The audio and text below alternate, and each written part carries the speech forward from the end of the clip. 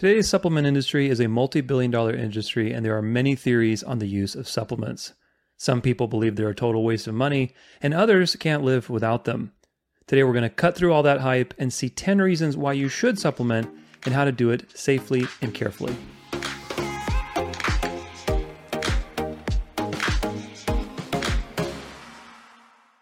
Hey everybody, welcome back to the Dance of Life podcast. My name is Tudor Alexander. I'm your host today as always. Thanks so much for joining me. Today we are kind of going a little bit off the beaten path, although it is a topic I've been wanting to cover for a while, and that is a health topic. It's about supplementation. Now, of course, you've been tuning into this podcast for the last maybe year and a half or so. It's been very oriented around Christian topics, such as Bible studies, theological topics, things like that, and certainly that's going to continue. That's the main focus of my channel. That's the main focus of what I'm doing, and I'm very excited about all the Bible studies that are going to be coming up. I'm going to be doing one on the Trinity, one on the afterlife, one on salvation. So there's a lot of really cool things I'm just excited to dig into. However, that being said, one of the other things that I've been wanting to cover, there's only 24 hours in the day, is getting back into talking about health matters, health issues, and not necessarily super specific things, but really just strategies on how to live a healthier life. Because it's very important. Today we live in the end times, in the final generation of the end times. And if you have seen my end time series, I do believe, and I've said it many times, that we are in that generation that will see the Lord's return. I believe that. I don't know when he's going to return. I don't think anybody does, obviously. But I do believe we're in that final generation. And I think the signs are very clear, especially if you interpret end times events correctly, which we did. If you look at that whole series, there's proof beyond a shadow of a doubt that we're really in that generation where we're going to see things like the mark of the beast. I mean, look around you with all the social credit systems and cashless society. It's right at our door. But that's good news. That is great news for us in some sense, because we know that the time is close. But until that happens, and until all these things happen, we have to be as healthy as possible. That's really the whole point with these episodes that I want to start working in, which is treating the body that God gave you with awareness, with respect, with love, and being as healthy and as viable and strong as possible. That's really the goal here. And of course, one of the big topics within that umbrella is something that's very relevant to today, which is supplementation. And of course, there's a lot of theories on supplementation. There's a lot of propaganda on supplementation. There's a lot of misinformation. And so I want to reintroduce myself a little bit, because especially, like I said, if you've been listening faithfully, or if you just checked in for the last couple of weeks, you probably didn't know some things about me. But I want to give you a little review of my history before we begin. And that is that I've had this podcast for over 5 years now. I started in 2018, and it was just like a personal growth podcast. It evolved, obviously, like anything else, and I interviewed over 150 top people in the field of mindset, personal growth, health, and various doctors on all kinds of things, anti-aging, how to reduce inflammation, how to diet correctly, all these just different topics. I've written several books. I'm an author, and 2 of those were Christian books. Those are my recent books. But one of the books I wrote was an 800-page book, which I will never do again. If you've ever written a book, you know that the hardest part is proofreading it. And so I had to proof that sucker 2 or 3 times, which is an enormous amount of reading. But I wrote this book called Dance Your Way Through Life, and it's an 800-page book with 1,600 scientific references.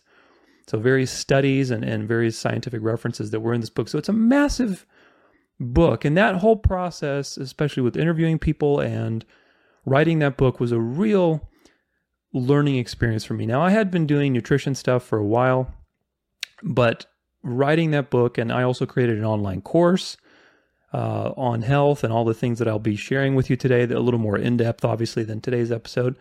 But I'm also a certified health coach, so I've been through some certification trainings myself. I was a professional athlete for 15 years, so I was very much into optimizing my performance and looking at, okay, how can I hack my body, right? Everybody's talking about body hacking. And, I spent a lot of money. I spent thousands of dollars, tens of thousands really, on health testing, on supplements. I mean, anything that you can think of within the health sphere, I've pretty much done it. I've read it. I've read all the books. I've just pretty much done it all. And a lot of things are propaganda, but there's a lot of things also that are true and they're good and that can be used effectively. So that's really my goal, is to help you cut through the hype. And today, as of coming to Christ, as of realizing the truth of the gospel and changing the direction of my podcast to be more focused on the gospel, focused on the truth, focused on edifying believers, focused on spreading the truth to unbelievers, and ultimately just doing what I can with the gifts that God has given me. I have obviously changed direction from all of those things. However, some of those things are still important to me, and that's why I wanted to start today. And we'll see. I mean, I don't know the frequency of these episodes. Like I said, I have series in mind that are more important to me, like series on the Trinity that's coming up and all this kind of stuff. But I do want to work these episodes in somehow. But this one's an important one, because knowing how to be healthy and take care of yourself in this day and age, I think is more important than at any other time in history, because of the things that you will see very shortly. One of them being misinformation, the other one being just how toxic of an environment we live in. And that toxicity is by design. If you are familiar with the depopulation agenda, if you're familiar with all of these various New World Order types of schemes, you know what I'm talking about. I don't have to really talk too much about that. But look, God gave us a physical body to enjoy and to use, to work, to help others, to be of use in the world. And that physical body is not useful if it's being mistreated, if it's being attacked and you're not aware that it's being attacked, if it's being subverted by all of these satanic schemes. And ultimately, it's just not useful to anybody. Now, of course, there's trial and tribulation that we all have to go through.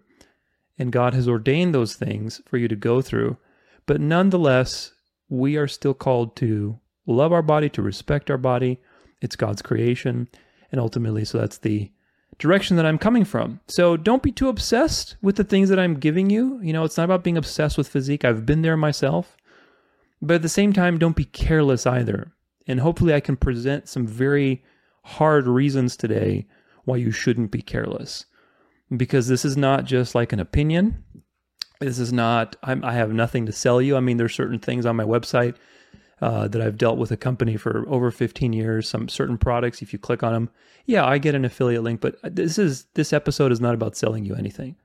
This episode is about showing you and broadening your awareness that the life we live in today is very uniquely different when it comes to health than at any other point in history.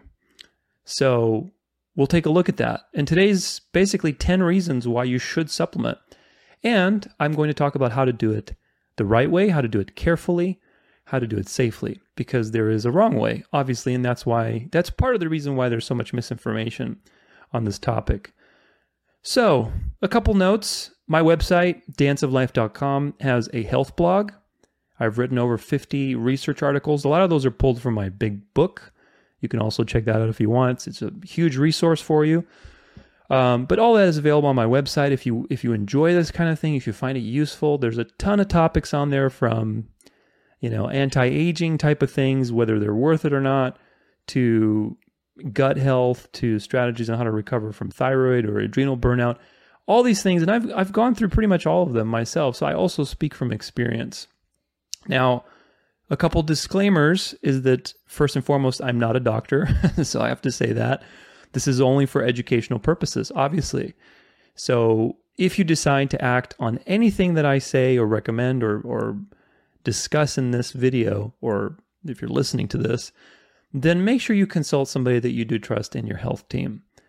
Supplementing doesn't have to be popping a million pills. It's just that. It's just supplementing, meaning you are adding to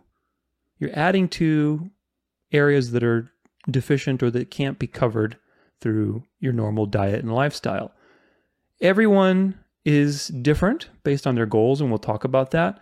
And there's many other factors that affect what you should take, how much you should take, all that kind of stuff, because everybody has different goals. My personal goal in this video, in this lesson, is to give you practical knowledge and skills so that you can actually begin the process in your life, because it's a practice. It's not something like, okay, I'm just going to take this and I'll be fine. It doesn't work that way.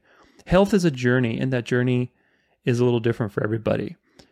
So supplementing in general I'll say this though, supplementing in general is not an option if you want optimal long-term health. Now, notice the words that I used, optimal and long-term. So I'm talking about health span, not lifespan. There's a lot of people that live to be 90, 100 years old, but the last 20 or 30 years of their life are miserable, right? And so ultimately, we don't want lifespan. I mean, lifespan is important, but it's secondary to health span. Health span is the amount of time that you can live in a healthy state, right? So you don't want to just live long, you want to live healthfully. And my assertion to you, based on everything that I've read and experienced over the last 20 years of my life, doing all of these things, is that long-term health, optimal health, we're talking about optimal health, because you can be relatively healthy, but again, it comes back to your goals, right? If you are somebody like me that needs to have their brain sharp every single day because they're doing creative stuff, like presenting these types of things to you, you need your brain to be sharp. I can't afford to have like a day of depression or brain fog or all these things. And these things are very common. And they're common, again, for reasons that you will learn that are outside of your control. People don't just become depressed. There are chemical agents and chemical warfare happening in our environment that cause a lot of these things. And so the question is, do you think that it's a good idea to be passive in this kind of world that we live in? And the answer should be no. You can't be passive. You have to take control of your health journey. Of course, this is a journey that you go on with God. And that was a big lesson for me as well, is learning that I'm not in control of my health. God is in control. He's the great physician. But at the same time, we do have things that we do. God has given me much knowledge when it comes to this for myself and for others. And I'm very grateful for that, because it's helped me stay in a healthy state despite countless things that I've gone through, very stressful situations. I'm relatively healthy, thank God. So just remember that I'm not a doctor. All these things are for your education. And hopefully I do hope that they help you, but treat this with a grain of salt, as with anything else that you read or listen to on the internet. My goal is to present you with a lot of information, though, so that you can decide. But for this presentation, I'll say one more thing. Supplementing, what I mean by supplementing is very specific. I do not mean any kind of thing that you can buy in a pill. I don't mean that. I mean vitamins and minerals. So this is a very important point, because I'm not talking about things like creatine, NMN, or, anti-aging supplements, or all these trendy things, which again, there's some interesting stuff there, but those are not only expensive, right? But the data is inconclusive.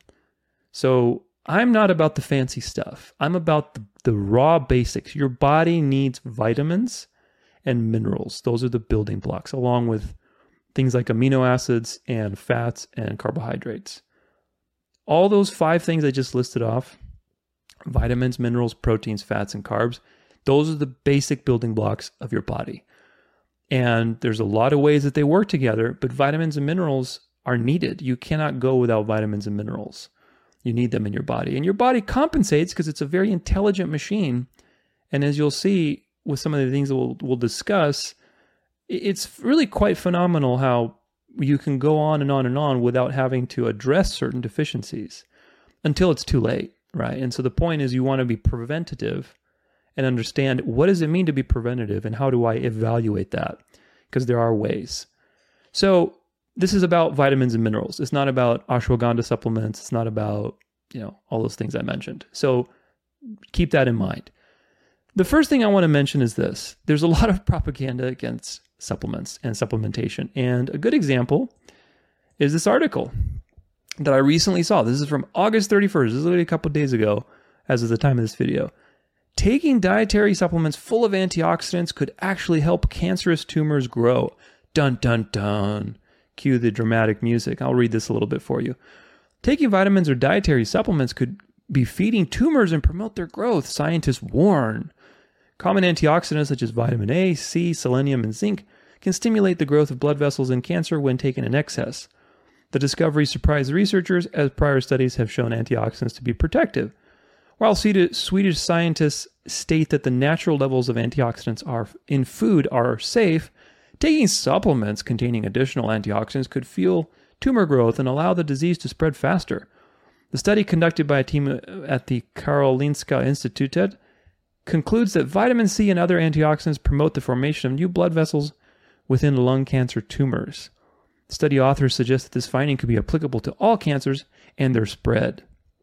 We've found that the antioxidants activate a mechanism that causes tumors to form new blood vessels, which is surprising, since it was previously thought that antioxidants have a protective effect, says study leader Martin Bergo, professor at the Department of Biosciences and Nutrition and vice president of the Karolinska Institute in Sweden.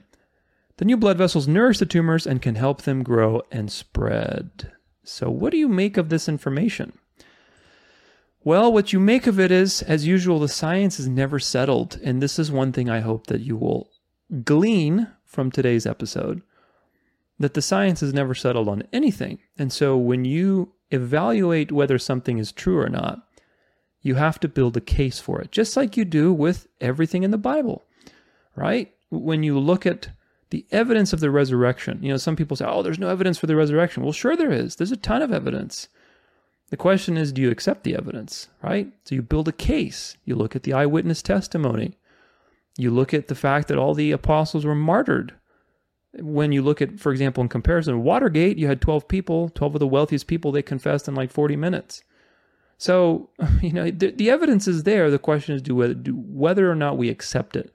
And so when we build a case for something, we have to evaluate both the pros and the cons.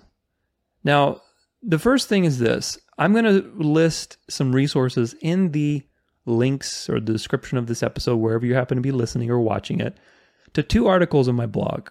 And those 2 articles are, do B vitamins give you cancer? And do antioxidants give you cancer? There's a lot of research in those articles. And again, these are pulled from my book, from larger commentaries. But the point is this. These cases where this research is being done, where they find some sort of relationship between antioxidants and cancer, and there is, absolutely, the cases are where people have existing tumors. This is a very important thing to understand. They have existing tumors. There's a famous study on vitamin E and vitamin A and lung cancer where they say, oh, see, vitamin A causes lung cancer. But if you look at these studies in detail, and a lot of people don't understand these things because they don't have discernment in this area, the form of the vitamins they used were very crummy forms. They used beta-carotene, whereas your body needs retinol. Retinol is the animal form of vitamin A. Beta-carotene comes from carrots and stuff, and it's not bad, obviously, if you're eating it from carrots. But if you're synthesizing it, there can be some problems. And so we'll talk about these things. But the issue is form is number one. Number two is that these cases already had cancer. And so that's a big problem because cancers are constantly feeding on nutrition. So what they have found, like in the case of B vitamins, for example, certain B vitamins like B6, B9, and B12, which are part of the methylated B vitamins, these vitamins are food for cancer cells. Now, that shouldn't scare you in the sense that, oh my gosh, if I take those, I'm going to get cancer. That's not how science works. That's not how conclusions work. What happens is 2 things. If you have cancer already, it may be a good idea to not take such things. And this is one of those things where, again, you want to prevent yourself from ever getting there. But if you are in that situation, then that's something to talk to an oncologist about. And not just any oncologist. Not somebody who's working for the system and is looking to put you on chemotherapy or, all these expensive cancer drugs. But somebody who is actually familiar with nutrition, familiar with other modalities that can help treat your cancer. And there are people out there. I don't have specific recommendations, but ultimately there are people out there, and you have to do your research because the modern system is a system of slavery. It wants to enslave you and take your money. So the point is that if you have cancer, then it is something to look into with certain antioxidants because antioxidants have an effect. Everything you take has an effect on genes. Even when you eat, those things affect your genes. They turn genes on, they turn genes off. We don't even understand the full complexity of that. Now, what seems to happen when you have a lot of antioxidants that you're taking, especially if you aren't taking care of your body, which a lot of people don't, that fools one of your genes who is sort of like I'm trying to simplify this, but it's like a protector gene. It's like a supervisor gene. And this gene polices and sees, okay, what's going on? What's going on with our free radicals? What's going on with our cancer levels? And if you saturate your body with these antioxidants, it reduces, and again, this is very dumbed down. Don't think that by taking vitamin C, now you're going to get cancer. This is not the conclusion. My point is, in certain cases, what happens is, especially if you have genetic issues, which we'll talk about in a little bit, it's one of the reasons. What happens is the supervisor gene down-regulates, meaning it doesn't police as hard because it thinks, oh, we have plenty of antioxidant power. I don't need to, mobilize any resources. I'm good. But that's a false positive to that gene. And so what happens is that allows the cancer cells to grow and basically to proliferate by not being policed. Now, this tends to happen in people who are taking high levels of poor quality vitamins like beta carotene or, super ridiculously high levels of B12 and B6 and B9, while, this is very important, this is the asterisk, while they're also doing things like smoking, eating junk food, working in a very hazardous environment. All these things combine together to make a perfect storm because you have these, irritants which are creating more free radicals and more mutations in your body, and you are flooding your body with food for cancer, as opposed to having a comprehensive nutrition program, which we'll talk about a little bit as well, that incorporates all of the nutrients so that your body can actually fight off this damage and also maintain its immune system. And so basically keep the cancer from ever proliferating. We all have cancer cells every day. Your immune system is killing them. And depending on how healthy you are and the other conditions surrounding you, those things will either develop or not, right? So it's a constant balance. It's a Genesis curse, man. We are dying every day. And so my point is take this research with a grain of salt. There's a lot of positive research on the use of antioxidants and nutrition to treat cancer naturally. I have a friend who had breast cancer and she reduced it with natural methods. Okay. And again, I'm not telling you what to do. I'm just saying there are ways. For example, iodine. I have a whole chapter in my book dedicated to iodine now, and I have some audios, but I would like to do a video podcast at some point in the future on iodine because iodine has been so demonized. Iodine is probably one of the most important things people need to be taking because of its role in preventing against cancer, specifically cancers of the glands like the prostate, the breasts, the ovaries, the thyroid, all these different things. And there's a whole mechanism behind that, but iodine has been demonized in this country. Whereas if you look in countries like Japan, where now they're not because they're Americanized, but when they historically ate the way they used to eat, they were eating like 20 milligrams of iodine per day. There was no incidence of any kind of cancers in Japan. Now, since the 1970s or so, when they got Americanized and started eating, tons of dairy and fried foods and whatever else, now what do you have? Well, you have the same rates that you have in the United States. Isn't that something? So ultimately, there are answers, and it's about understanding how things work. Any kind of imbalance is going to give you an imbalanced result. So don't take this research and say, "Oh my gosh, I can't take vitamin C because I'm going to get cancer." That's not true. If you have cancer, then it is very important that you speak with somebody who's knowledgeable about these things and how to treat cancer with nutrition in the right way. More often than not, it's probably going to involve iodine because iodine is very specific to cancer, and I'm not going to get into it here because it's a whole shebang. But there's a list, actually, if you go to breastcancerchoices.org, I'll list that actually I didn't plan on doing that today, but I'll list it in the description for this episode. breastcancerchoices.org. And there's a list of iodine literate providers who you can look into. And there's a lot of research on iodine. I've been taking iodine for the last 2 years, 50 milligrams a day. That doesn't mean you have to take that much, but I realized that based on my genes and other factors, that's the amount that I needed. Now that amount is, we'll get into this in a little bit. It's one of the reasons too, it's like 50,000 times the RDI. And everybody says, oh no, you're going to poison yourself. Not true. Not true at all. Actually, I feel great every time I take it. My mind is sharp. I have energy to do the things I need to do. It's natural energy because we need iodine. Iodine is a necessary nutrient. It's a necessary nutrient for your thyroid, which controls your metabolism, your energy levels. It's a necessary nutrient for your brain to avoid brain fog. I could talk about, that's why I said I'm going to probably do an episode in the future. But anyway, I'm getting distracted. The point is this. Read everything with a grain of salt. You have to learn to develop a fine eye when it comes to research because nothing is conclusive. There's always an agenda and they're always trying to spin it in a direction one way or another. I'm not saying that supplement companies aren't using research to try to persuade you. I'm just saying learn to have discernment. So, with that said, a lot of people might say this, but wait a minute. I don't need to supplement because I can get all of my nutrition from food. That's probably like one of the most popular things that I hear. And one of the things that I believed for a little while too, like, oh, we don't need a supplement, until I learned differently. And I want to bring to your attention a very important article, and there are many like it. This is from Growing Life in Oxford, England. It's called 70 Years of Nutritional Decline. Today's fruits and vegetables are lacking in vitamins and minerals. It's about a study that they did, and there's so many studies like these, you can look them up, but here are some of the results.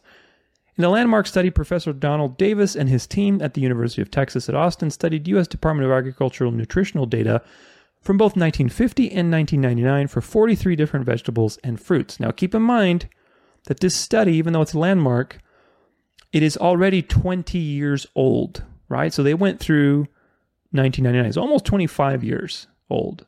Imagine that basically in this period of time of 50 years, the rate of decline, you have another 25 years to come to today's current date, if that makes any sense. So the numbers are worse than these.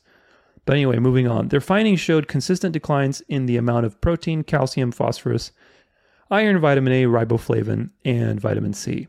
6% decline in protein, 9% decline in phosphorus, 15% decline in iron, 15% in vitamin C, 16% decline in calcium, 18% decline in vitamin A, 38% decline in vitamin B2, which is riboflavin. Professor Davis and his colleagues think that this is due to the spread of agricultural practices designed to improve traits such as size, growth rate, pest resistance, and anything other than nutrition, which is true.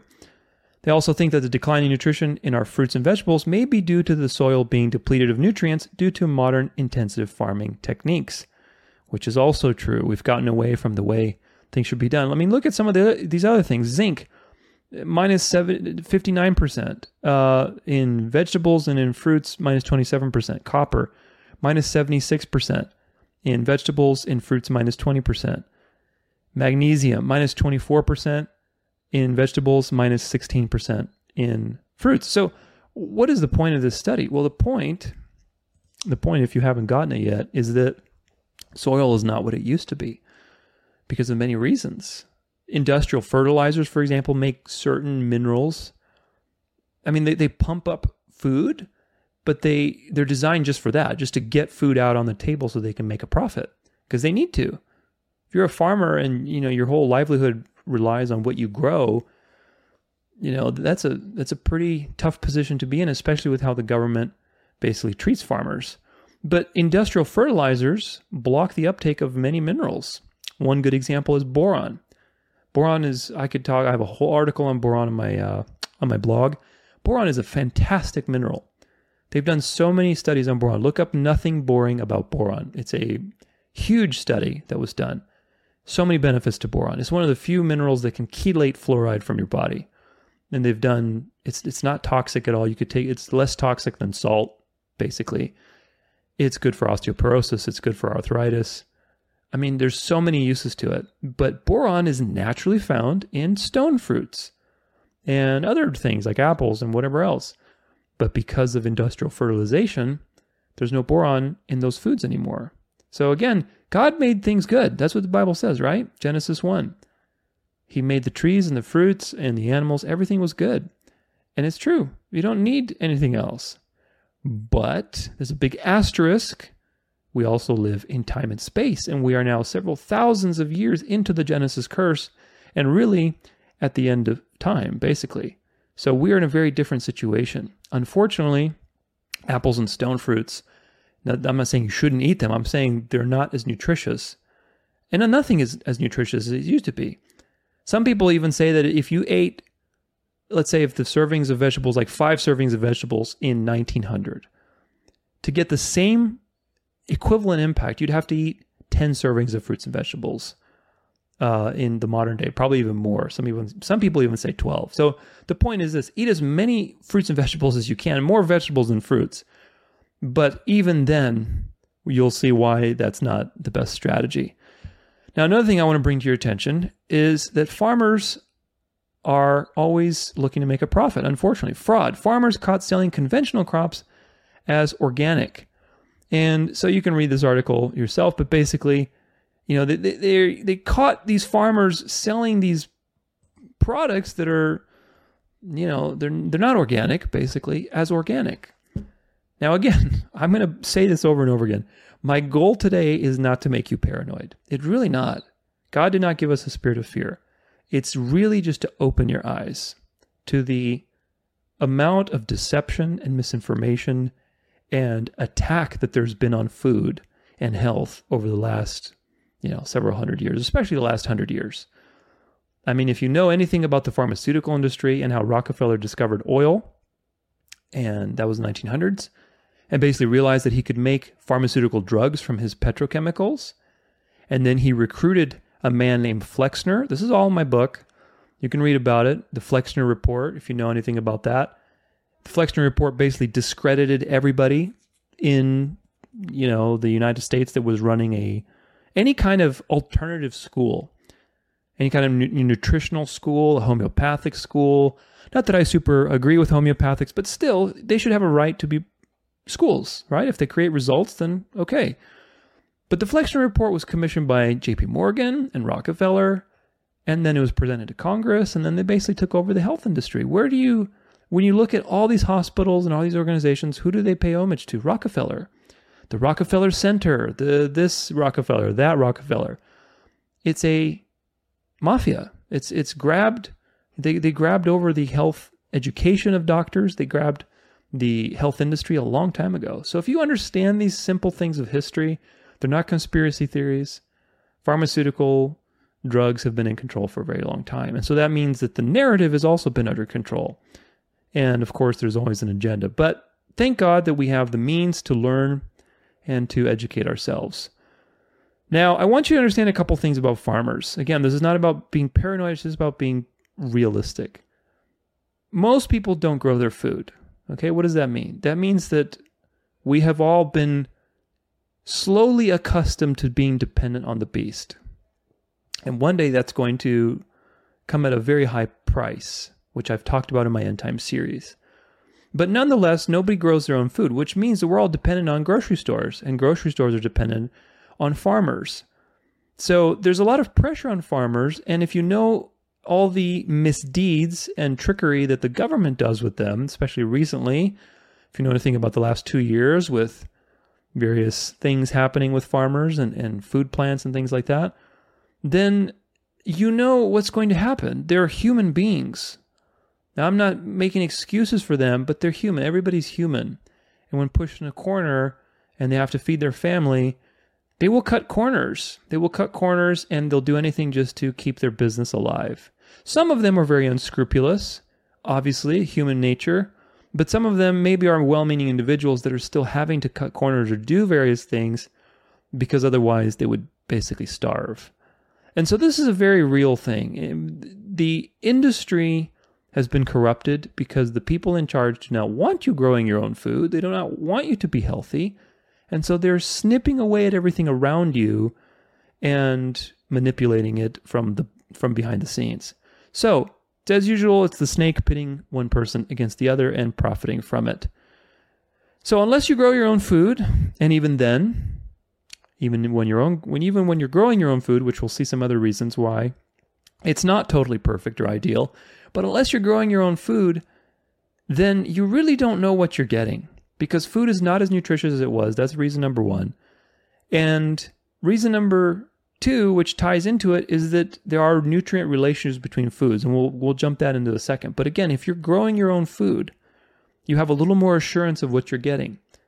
Nonetheless, even the seeds themselves and everything else, again, if you understand there's no such thing as evolution, that things lose information over time as they come into new generations, things become just less and less over time. This is part of the Genesis curse, and that's the only explanation that I can give, because ultimately it's entropy. It is death. We can imagine that in the Garden of Eden, things were probably very, very different.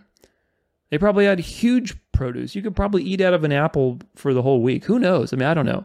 But the point is, it was very different situation. But the second reason is nutrient relationships. Now, this is a little more fundamental thing rather than nutrients being depleted from food. There's nutrient relationships that you have to keep in mind, which is the following. Like everything, God created pairs, right? In male and female, he created them. Two of a kind, two of the same kind, male and female. And you see that everywhere. You see the dance of life. And ultimately, God created pairs of nutrients as well. There's no difference. Nutrition and optimal health is a constant balancing act, because nutrients are related to each other. And if you have too much of one, it makes a reaction and it depletes the other. If then you put too much of the other, so it's like this. It's a constant teeter-totter. This is what people don't understand. Say, oh, I'll just take this supplement, or I'll just take this nutrient. Okay, well, that's why you need to take a complete nutrition program, a comprehensive nutrition program that accounts for all of your minerals and vitamins, at least most of the important ones, especially the ones that are in relationship with one another. For example, like vitamin D. There's some studies that vitamin D causes arrhythmia, high levels of vitamin D. So don't take too much vitamin D. You're going to kill yourself. Well, look, I'm going to give you my own story with vitamin D. I've lived in Phoenix now practically my whole adult life, the last 30-something years. If you know, Phoenix is pretty much the devil's backyard with the heat and the sun that we have. I've had sun exposure practically every day. And I also was taking some vitamin D, about 400% of the RDI. When I took my first vitamin D test to see what my levels were, they were below deficient. They were like 17, which is very bad. That puts you at risk for a lot of other things long term. So put that in mind. How does that work? Well, the missing factor is genetics, which is one of the other reasons we're going to talk about. I've been taking 10,000 units of vitamin D, I don't even know, for probably 15 years now. And my vitamin D levels are fine. They're optimal, because what happens is the body has self-regulating things that it deals with. It's a very intelligent mechanism. It's really, truly brilliant. And the more you learn about it, the more you realize that there is a creator, that there is an intelligent mind that designed it. But your vitamin D receptors downregulate after you have reached sufficiency, and so your body just doesn't absorb it as much, and so you can just maintain. So my point is, there are correcting mechanisms. However, there's a big asterisk here, and this is what I was talking about, nutrient relationships. The big asterisk is this: vitamin D needs magnesium, vitamin A, vitamin K, and boron. All four of those nutrients that I just listed, K2, vitamin A, S-retinol, magnesium, and boron, all are needed to metabolize vitamin D and to work together. It's a synergy. It's like a little family. It's a family of nutrients. So if you're just taking vitamin D without taking vitamin A or vitamin K, what do you think is going to happen? Let alone without magnesium. Well, those nutrients will be depleted. The body's body has, okay, I have vitamin D. I need these other ones to work. So what am I going to do? Well, it's going to pull it from your body, from your muscles, from your tissues, from your immune system, which we'll get back to because that's a very important point. And it's going to leach from those areas to be able to react to the vitamin D that you're taking. So do you see how this creates a problem? if you're not comprehensive in your approach. And that's why you have this misinformation with certain studies which say, oh my gosh, too much vitamin D can kill you. It's not true. I mean, first off, vitamin D, 10,000 units is the upper tolerable dosage. People have taken 50,000 units. Of course, you shouldn't take that every day at all. But they've taken that, I think something like 100,000 units over a period of 3 months, and, like a one dosage of 100,000 units. And they have no side effects. So now that doesn't mean you should do that. No, I'm not saying that at all, because there are people with different genetic issues that uptake it differently. So again, that's another factor. But the point is this, there are nutrient relationships. And so all these studies talking about the dangers of one nutrient over another is because they study them in isolation. They don't understand that they come in pairs. They have to be utilized in pairs and in groups of little families. And that's how it works. And that's why I said this is a practice. And I talk about a lot of these things in my blog and in my book. But the point is this, the normal course of diet that we have is based on habit, right? So if we're just talking about food alone, you tend to eat kind of the same things over time, which means that you will have an imbalance, plain and simple, of one area or another. And so what that does is it creates an imbalance in another area. Do you see my point? Because everything requires everything else. You need a comprehensive nutrition program that accounts for your major minerals and your major vitamins. Some things can be gotten from the diet. We'll go over those. But most of the important things cannot be obtained from the diet, let alone in a therapeutic amount, which we will get back to later. Now, another thing I want to mention on this particular reason is that this is why multivitamins are usually a waste of money. And I'm sorry to say that if you're taking multivitamins, I don't bash them, because the main thing I look at is the form of the nutrient. That's more important. However, another asterisk, when you have all these nutrients in one pill, or let's say 2 or 3 pills, and there's just a bunch of stuff, and people think, oh my gosh, I'm getting all of this stuff, and it's only in a couple pills. Well, the thing that people don't realize is that nutrients cancel each other out. Riboflavin and boron create a chelate, makes it unabsorbable.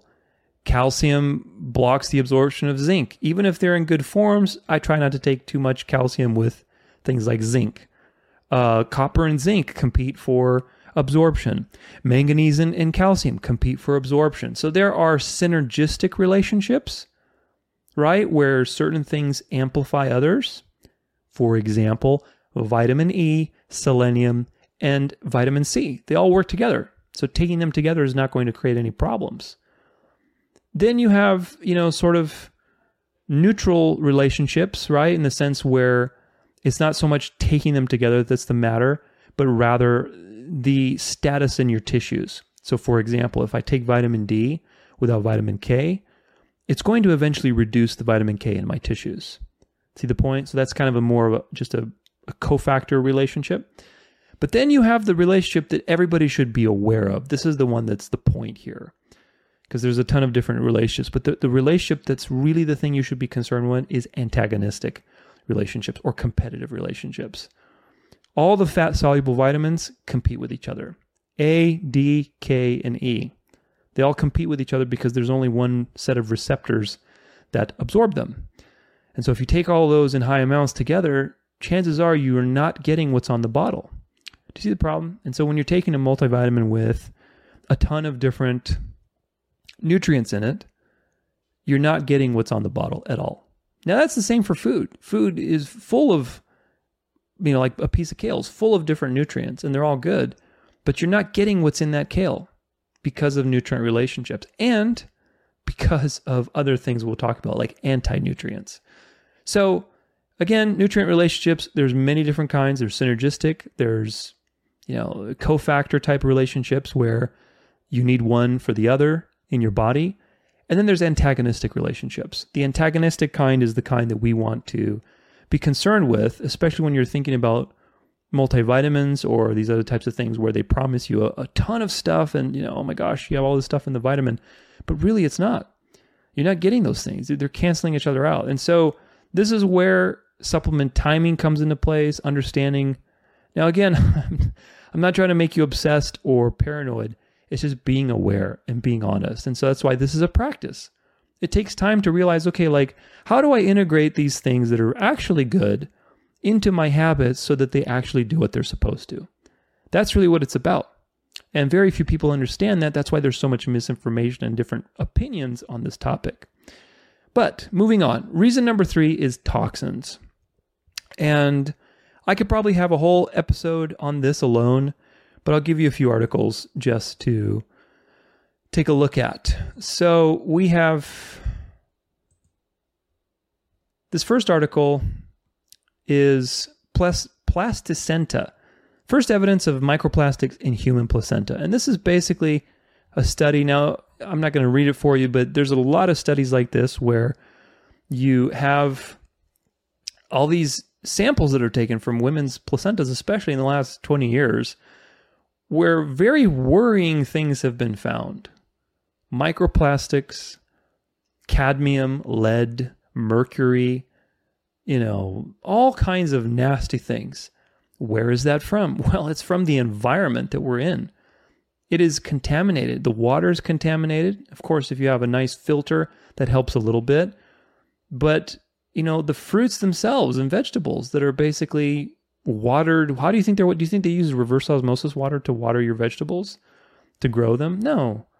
They use tap water. They use water that's basically contaminated. That leaches into the soil. The soil is toxic. You have microplastics.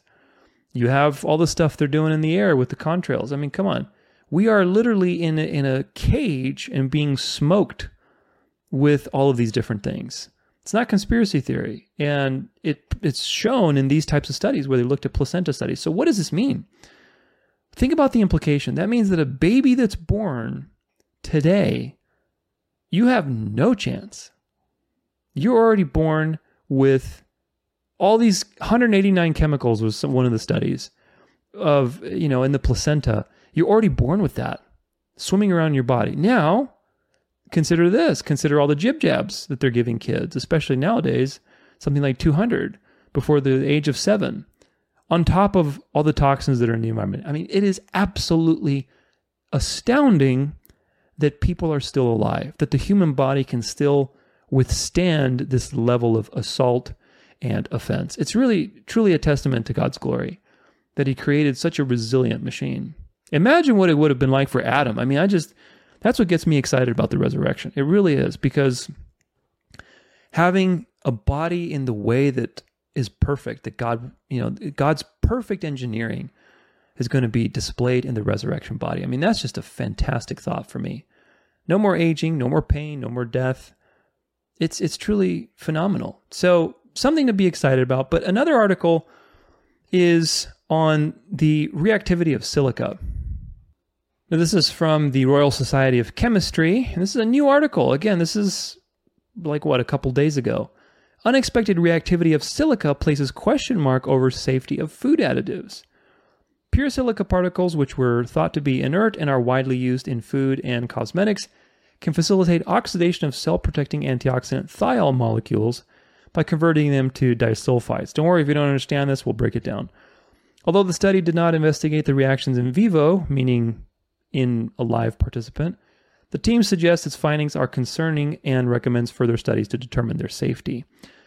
Thiol-containing compounds, such as glutathione, which is the body's master antioxidant, are biologically important as antioxidants. If the depletion of thiols by silica occurs in the human body, it could lead to toxicity, disease, and aging, explains Yangji Li, who led the study in Richard Zayer's lab at Stanford University. The U.S. Food and Drug Administration allows up to 2% by weight of silica particles, also known as silicon dioxide, to be added to food.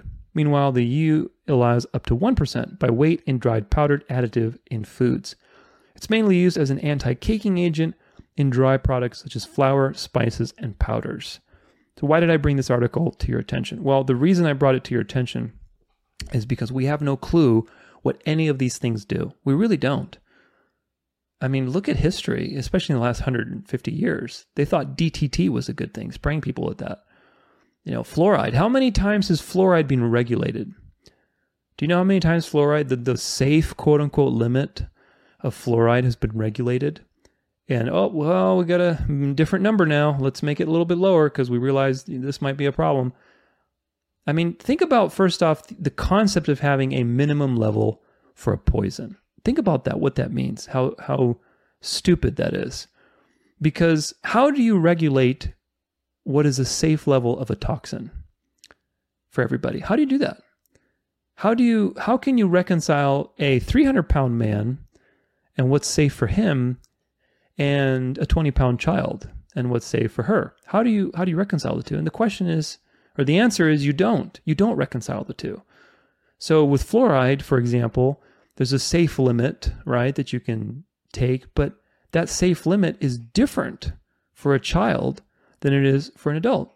So if you're standardizing it in water or whatever else, and somebody is drinking a lot of water and they have a very low body weight, that's a very different impact than somebody who's not drinking a lot of water, or I should say that kind of water, and is a very big person. Do you see the problem? It's just like sugar. Sugar in itself, it's okay to have a sugary snack every now and then, but when kids who are 20 pounds, I'll never forget, I used to tutor kids a long time, and you can imagine how that went with my name, but I used to tutor elementary kids in like math and English and all kinds of stuff.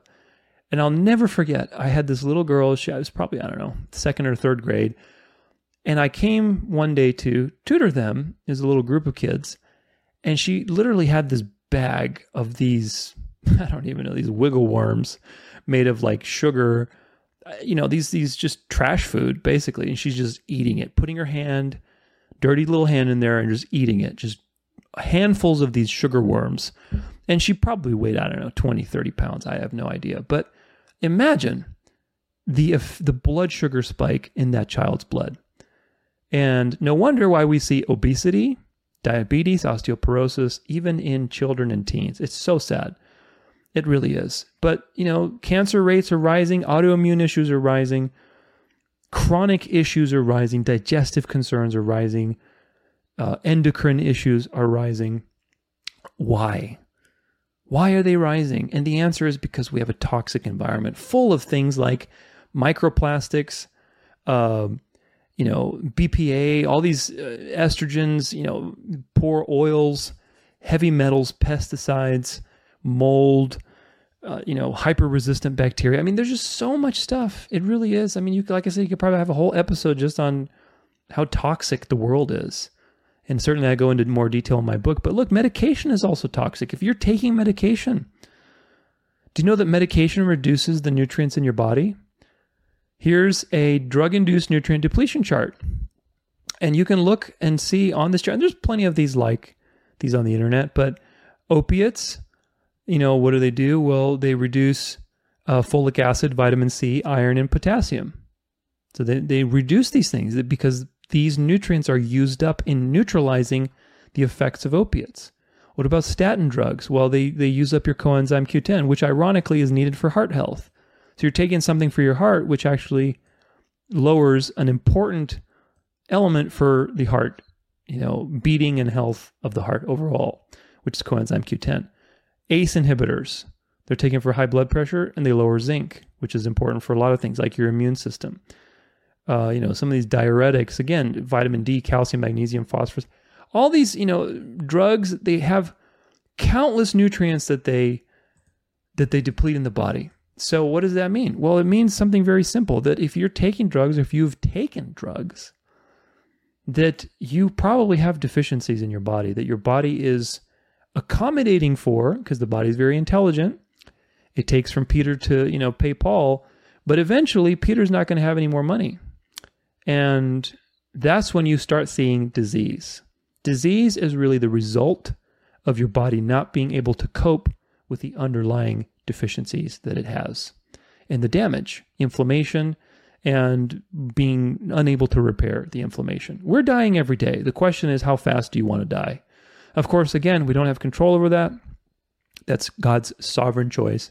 However, that doesn't mean we just sit on a couch and eat McDonald's all day, right? God has given us a spirit of courage, a spirit to love the things he's made. And one of those things is the body, and to appreciate it. So medication is toxic. And look, the overall point of this is that toxins deplete nutrients in your body. Everybody has toxins. Everybody has toxic problems of one way or another because there's a ton of different toxins in the environment and you cannot avoid them. And they deplete nutrients by two main reasons. One of them is because they cause damage in the body, and that damage requires the body to figure out, okay, I need to do damage control. For example, when you drink a soda is an extremely acidic thing. It's got phosphoric acid. It's a very acidic substance. People have used it to clean, I think there's videos of people using it to clean, motors or something. But soda, Coke, is very bad for you because it's very acidic. When you drink that acidic substance that has no nutritional value whatsoever, it's an imbalance. So your body senses that and it says, uh-oh, I have to balance this out. Well, there's nothing in the substance that I can use to balance this out. So I have to rip minerals that are alkaline from where? From your bones and from your teeth. Calcium and magnesium. That's why the United States has the highest rate of osteoporosis, despite it being the highest consumer of dairy products. Did you know that? And the reason is because we have a very acidic diet. And the acid that we are accumulating in our bodies is not being balanced out by enough nutrition. Now, this is a whole nother can of worms, and I talk about things like alkaline water and all this stuff. These things are scams. Okay, alkaline water is a total scam. Acidity in the body is not as simple as drinking alkaline water. Because when you drink alkaline water, your stomach is acid. What do you think is going to happen? It's going to neutralize the water. So alkaline water is nonsense. The reason your body is acid or alkaline doesn't have to do with the water that you drink. It has to do with the mineral reserves that you have, namely calcium and magnesium. And when you have an imbalance in the acidity phase, because you're eating a lot of sugars, you're not eating a lot of nutritious foods, then your body loses calcium and magnesium because it's trying to balance these reactions in your body out. Your blood has a very specific pH level. And if that pH level changes by a hair, you can die. You have serious problems. So imagine the concert of things that are happening to keep that pH window so narrow constantly. Your body is like an incredible machine.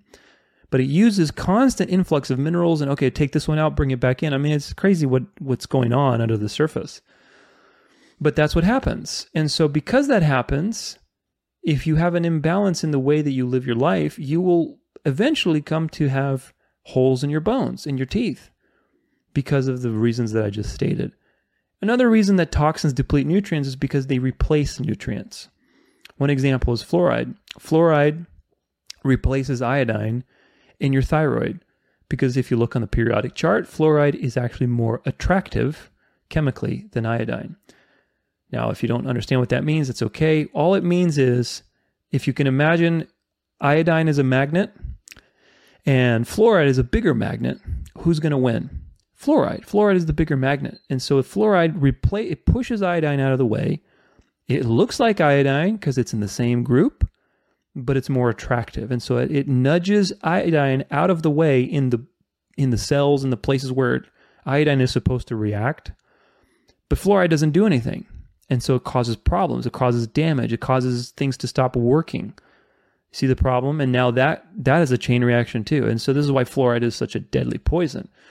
And with iodine, in this case, you need way more iodine to push it out. That's why there is a whole thing on iodine sufficiency developed by Guy Abraham, Dr. Brownstein, and gosh, I forget the other guy's name. But anyway, I interviewed him on my podcast. Anyway, Guy Abraham, the research of Guy Abraham is fascinating on iodine.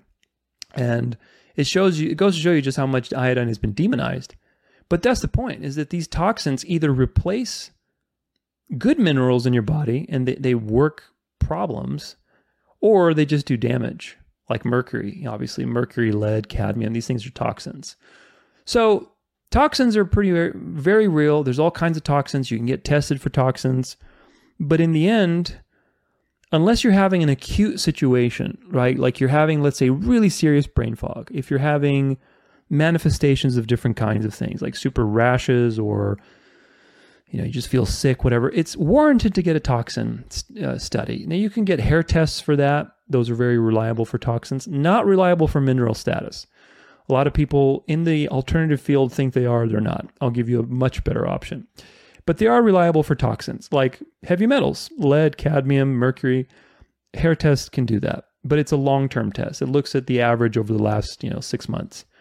But you also have urine tests.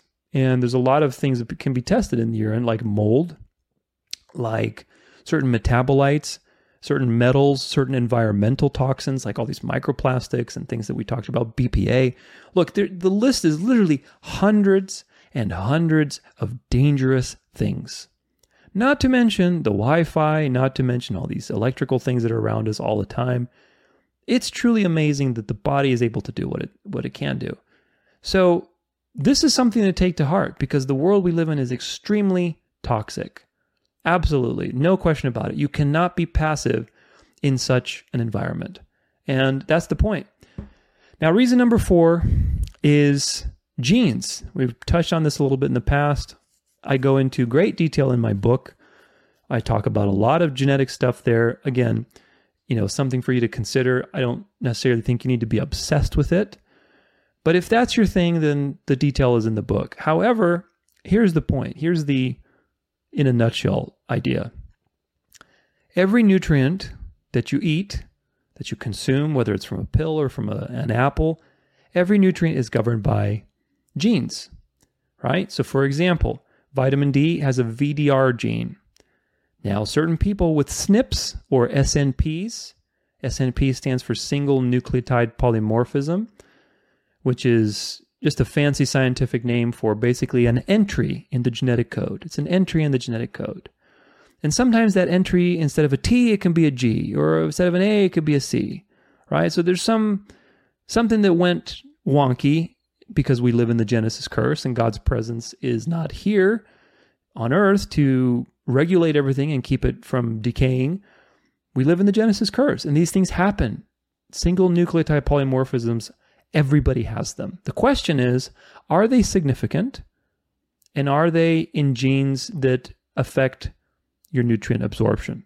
So now back to my vitamin D story. If you recall, I've been taking 10,000 units a day for the last 15, 20 years.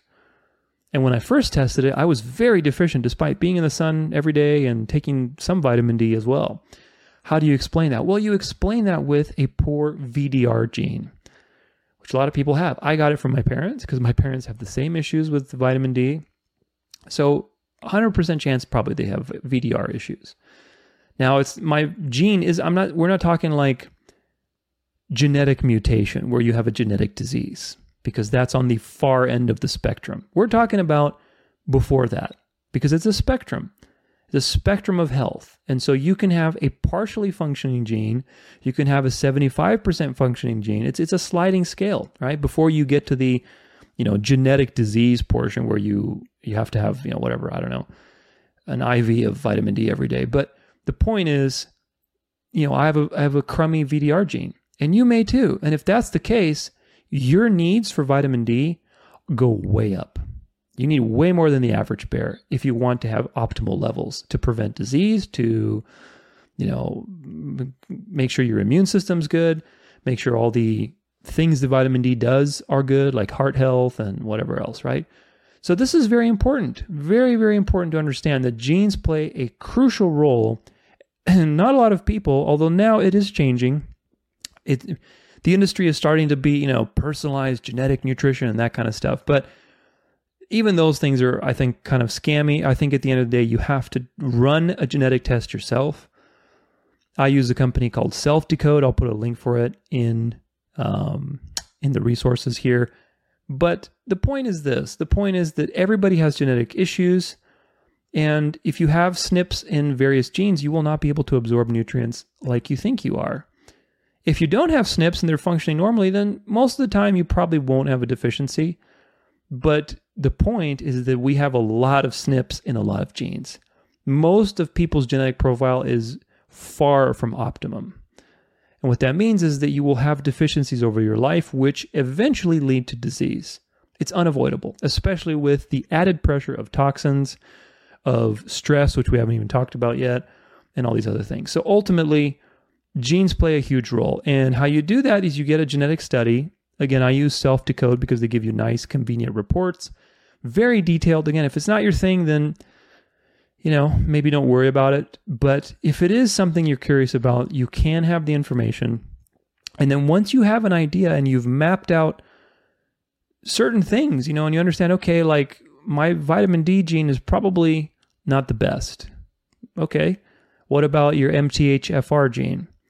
That's for methylated vitamins like B6, B9, and B12. Let's see how that one is. Oh, that one's not too good either. Okay. So I can expect certain things. Then what you do in conjunction with this data, which you only do it once, but then you sign up for a SpectraCell test. And again, I'll link that in the description. A SpectraCell test is very simple and it's been around for a very long time and is very ahead of its time. SpectraCell is a company that patented a system of evaluation using lymphocytes, white blood cells, where they basically what they do is they take your white blood cells and they put them in petri dishes that are filled with everything that white blood cell needs to reproduce and thrive, except the nutrient being tested. So it's an absence that determines by absence how much of that nutrient you actually have in your cells. This is very important. So I'm going to try to explain it as simply as I possibly can. Let's say you want to test for vitamin C. Well, how do you do that? You ever thought about that? How do you know how much vitamin C you need? Or how do you know how much vitamin K is in your body? Well, you can't test your blood for these things because your blood is trying to be perfect all the time. Remember the pH example? Well, that example is the same with every other nutrient. If you suddenly put a compound in your blood, even a normal nutrient like calcium, if you just IV'd some calcium in your blood, you would have a heart attack, or at least you'd have arrhythmia because calcium regulates the beating of your heart. So you don't want that. And again, that's why you have a digestive system. That's why food goes through your stomach, your small colon, your large colon, and then liver. And all these things happen before they get to the blood. Your body has an incredible amount of filters that it takes something through before it gets to the blood. So keep that in mind. The blood is constantly being filtered and protected. And so what you see in the blood is not indicative of your nutritional status.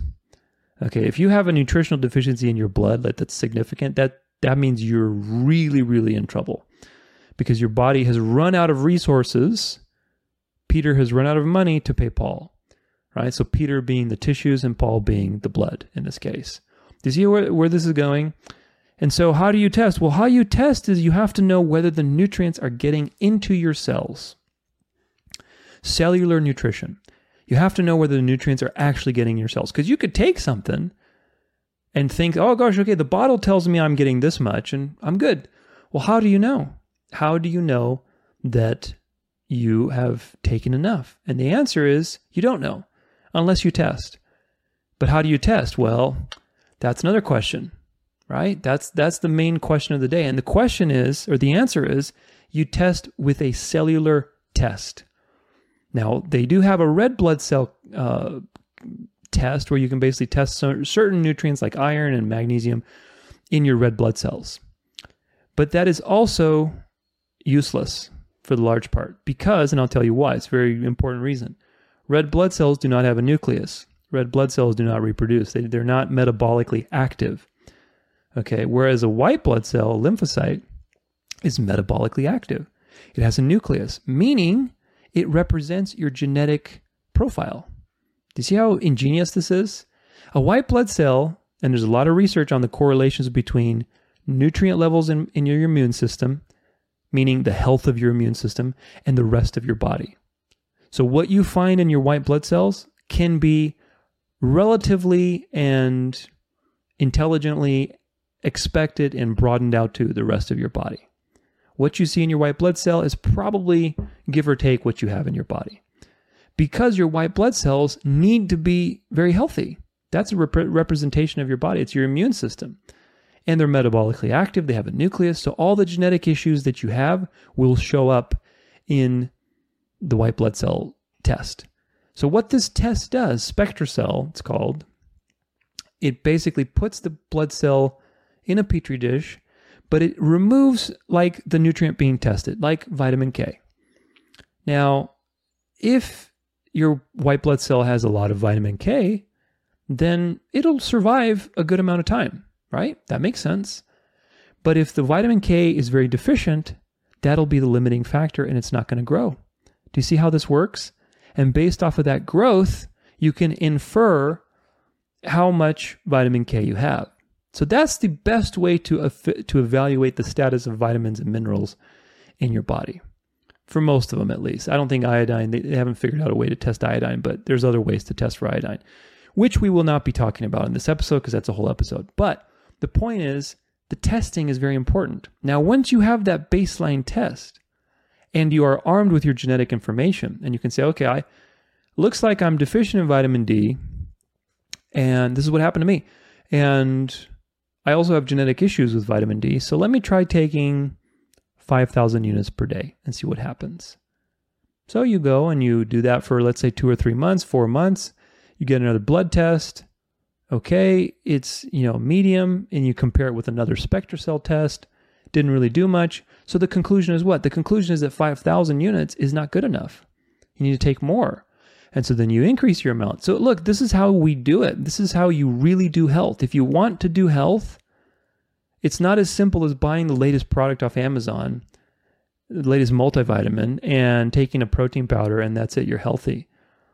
If you really want to take control of your health and be in the dance of this system, you have to learn how the body works. You have to learn to be a scientist. And you can be. You don't have to be a doctor to learn to evaluate your body from a scientific perspective. What do I observe? What do I do? What happens? Evaluate, and then move to the next step, and then move and adjust and adjust and adjust. That's why I said this is a practice.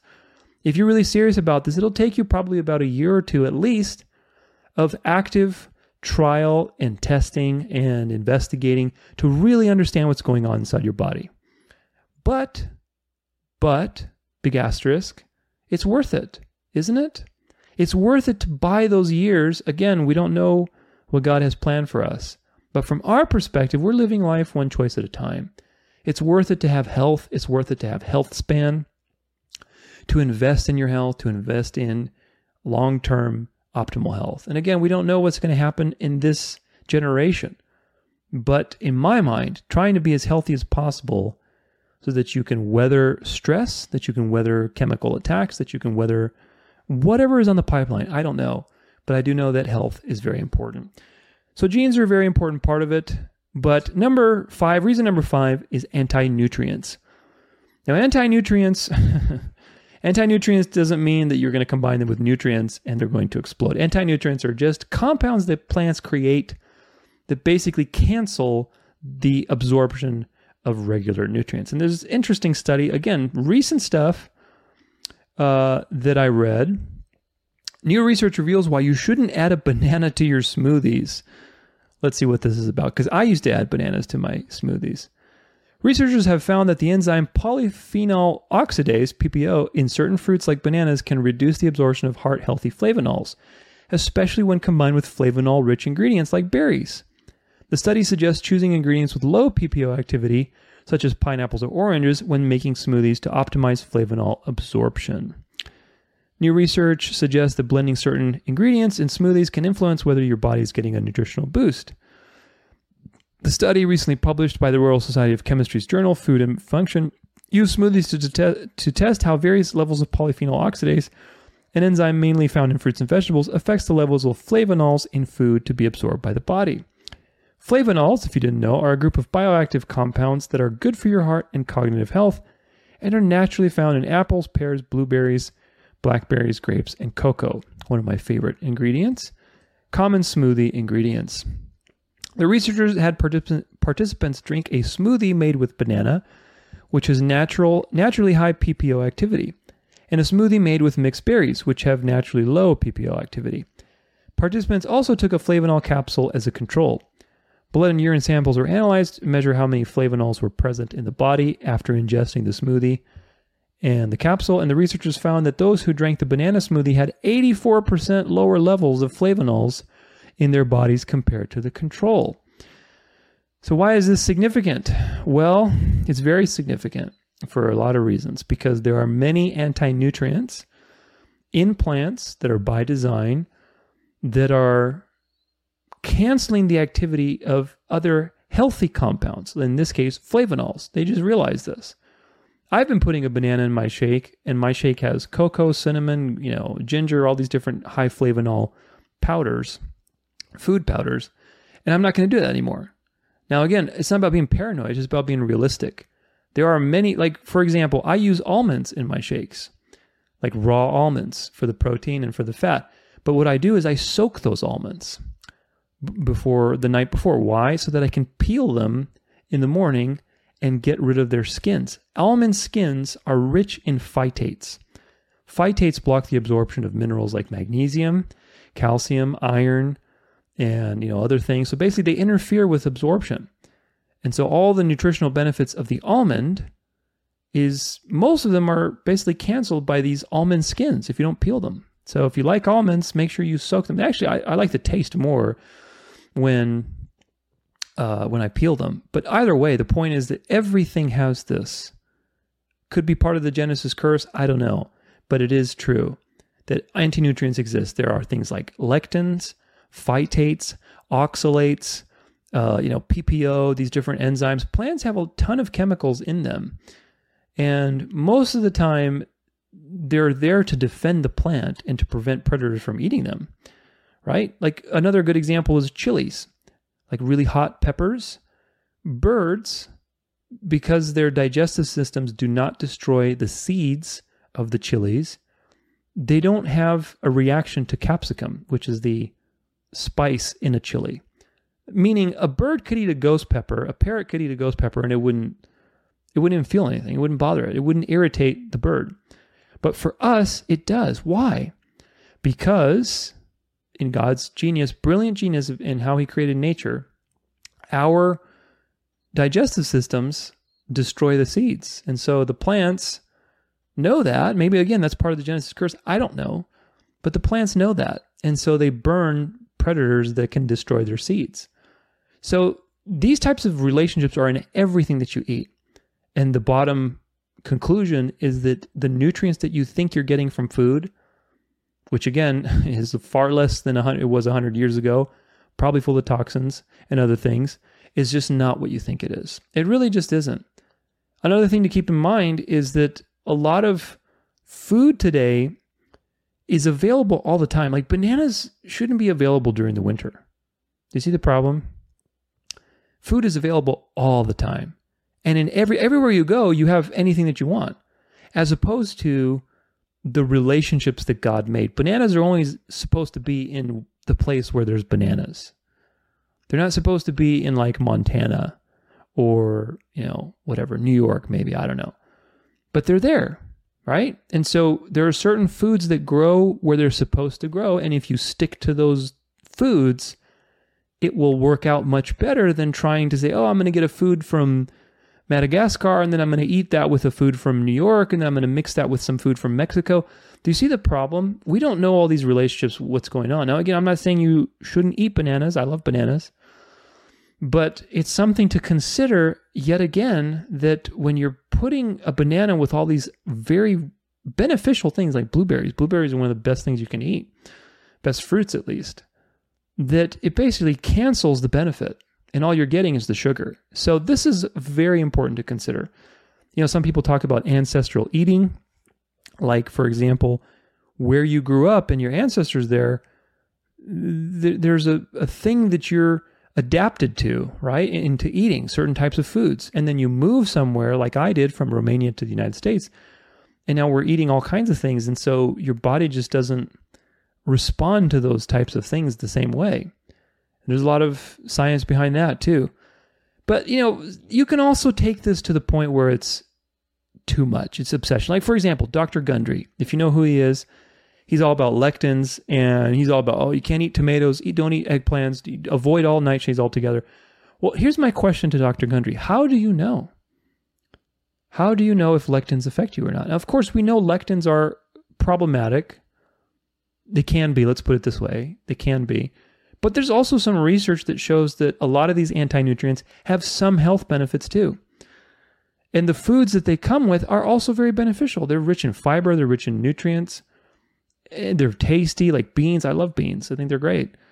I don't think that we should be dogmatic about it. However, again, everything is nuanced in health. So that's another thing I hope that you take away from this presentation is that everything is nuanced in health. There is no one size fits all.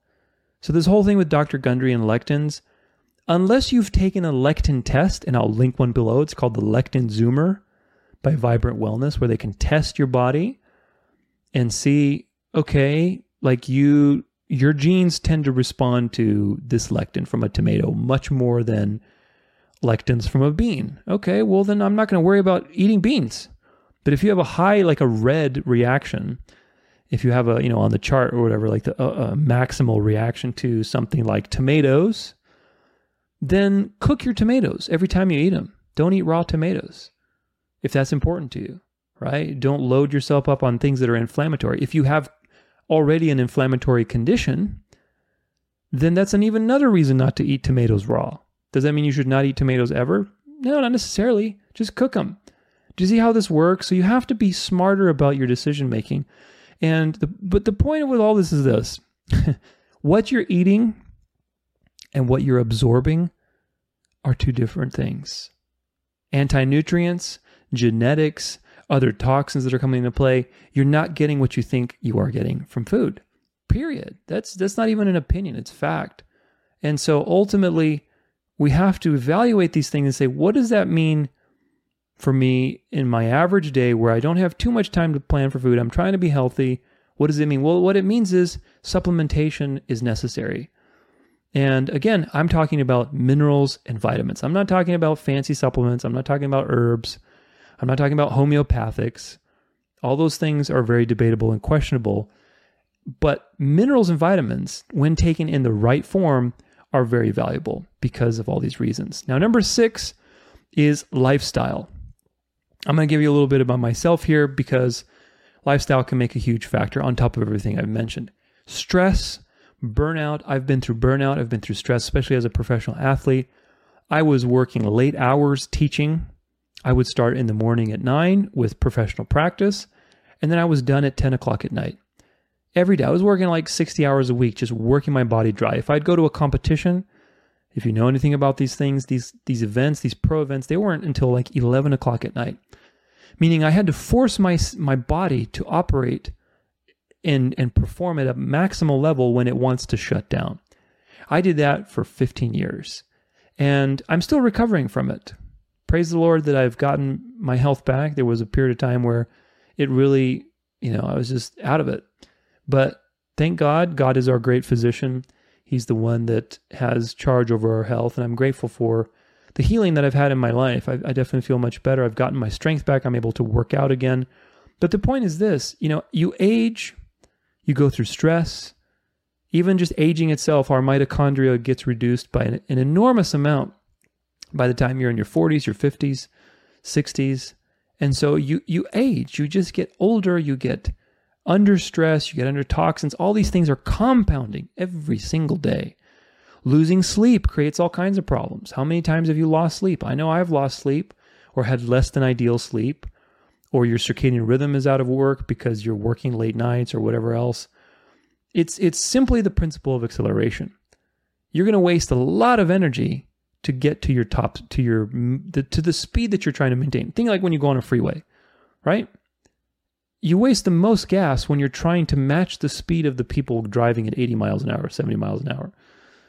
But once you're at your cruising speed, then you don't waste as much gas. The energy is wasted when you're doing these adjustments. And so the same thing is with your metabolism. When you have these stressful situations that, amount to adrenal fatigue, I've been there. I woke up and just was exhausted every single day, no matter what I did, because I was under so much stress. And the body has to heal from those things slowly. Hypopituitary adrenal axis, there's hypothalamic pituitary axis, HPA, imbalance. is a real thing, and it's a complicated thing. If you've ever had that kind of imbalance, if you've ever been too stressed out or burned out, you know exactly what I'm talking about. It's a slow road. You have to be very disciplined with your diet. You have to be disciplined with your nutrition, with your exercise habits, with your circadian rhythm. It's a lot of discipline, but a lot of people suffer from that. And they think that having brain fog and being exhausted, being depressed, whatever, those are, that's just normal. It's not normal. God created us to be full of life and to be abundant and to enjoy the world that he created. Now, of course, again, we're living in the Genesis curse, but the heavens declare the glory of God. Nature is still very beautiful, and it's to be enjoyed, and that includes our bodies. So another thing too is other habits that you have within your lifestyle, like smoking, whether you're super active or you're not super active. Even how you eat can make a difference. If you eat certain foods that are inflammatory to you, that can make a big difference in your level of stress and eventually your collapse because of cortisol, because of all these other things. For example, the bulletproof diet. Okay, Dave Asprey, he's all about the bulletproof diet. I tried that for a little while, learned all about it. It's not for everybody. I think most of it is just PR and propaganda, because a lot of people genetically can't handle the amount of fat that he tells people to eat. And also, when you're eating all that fat, it takes away calcium from... Fat and calcium are chelated together. Fat removes calcium from your food that you're eating. So if you eat all this fat and then you're trying to take calcium, or you're eating dairy or something like that, any kind of source of calcium will get taken away by your colon through fat and fat absorption and things like that. So the point is this: all these fad diets, like the bulletproof diet, like keto or paleo or everything else, it's not something to, first off, it's not something for everybody. It's not something to do long term. Some people it works, but again, those are outliers because of their genetics. If you're a vegetarian, what happens if you're a vegetarian? Well, if you're a vegetarian, you don't get enough zinc and B12 in your diet. So just that lifestyle alone can lead to serious problems with your adrenals, with your stress recovery, since those two things are very important for stress recovery, for your immune system. What if you work late? If you're, working in a toxic environment, if you have work exposure, you're dealing with chemicals. What about that, right? So we go back to the whole toxin thing. How fast do you eat? Do you overeat? Do you undereat? Do you eat sugary things that crash your blood sugar? And that basically leads to insulin resistance, which makes your body use up more manganese and chromium to create insulin and to manage insulin. And then eventually you have a deficiency in those things and your body can't handle it anymore. It can't rob Peter to pay Paul. And then you have diabetes. See how all this works? It's a slow process. For some people, it's not a slow process, but it's a gradual process. Now, other things that you need to consider when it comes to lifestyle or just, related things are things like mechanical or neurological issues. Some people have diabetes, like I just mentioned, and diabetes affects your nerves. Now, think about that for a second. All the nerves that control the movement of your colon, gastroparesis, they get impaired. And so you have slower transit times between the foods. Some things don't get, absorbed as well. You're more likely candidate for diverticulitis or for other types of inflammatory conditions. Constipation, it leads to other problems. I mean, it's just a spiral. So you have to understand how your body works. And you also have to understand how to evaluate your body so you know what's your baseline. Where am I at? What's the terrain that I'm dealing with? Don't just assume. A lot of people have their gallbladder removed. I think last I checked, there was like 200,000 surgeries a year of people getting their gallbladder removed in the United States, which is a serious problem because that is first off, that number shouldn't be that high, not nearly as high. Okay, there's some people with genetic conditions, sure, but most of the time it's doctors recommending things instead of treating them naturally. If you have your gallbladder removed, you don't produce any more bile. Bile is needed for fat metabolism. Of course, there's now some supplements that are available for people without a gallbladder, and I talk about that on my blog and in my book, but ultimately, if you don't have a gallbladder, what does that mean? That means you cannot eat fats very well. If you can't even eat fats, they don't get processed. And then that leads to other problems because you need fat in your diet, especially good fats. You need it for building the structures of your cells, for regenerating your brain, for your skin, for all these different things, for hormones. What about if you have a shorter colon, either because of genetics or surgery? That may impact absorption. That's a mechanical issue. What about women who menstruate and they have menstruation disorders where they're bleeding for, months on end? Do you think that's not going to impact your nutritional levels, like your iron, for example? Well, iron is related to a lot of things, one of them being serotonin. And insomnia is a result of having iron deficiency. Depression is a result of having iron deficiency. Is that associated with women who have menstrual disorders? Yes. So all these things come back down to what is the status of your nutrition? Okay. And what does that mean? Well, it means you cannot recover from all of this damage and all of these conditions by just eating food. You just can't. You can't get therapeutic amounts of these things, of these nutrients and minerals and vitamins to repair the damage that is constantly being done and to make up for the damage that has been done for the entirety of your life up until you now realize, oh no, there's damage. By the time you realize the truth, you got like 100 bullet holes in your body, figuratively speaking, of course. But that's the point. Now, number 7 is absorption. And again, all this kind of goes with the previous ones, but look, the form of the nutrient is what matters. And again, this is why there's so much misinformation. B6, B12, B9, for example, are methylated vitamins.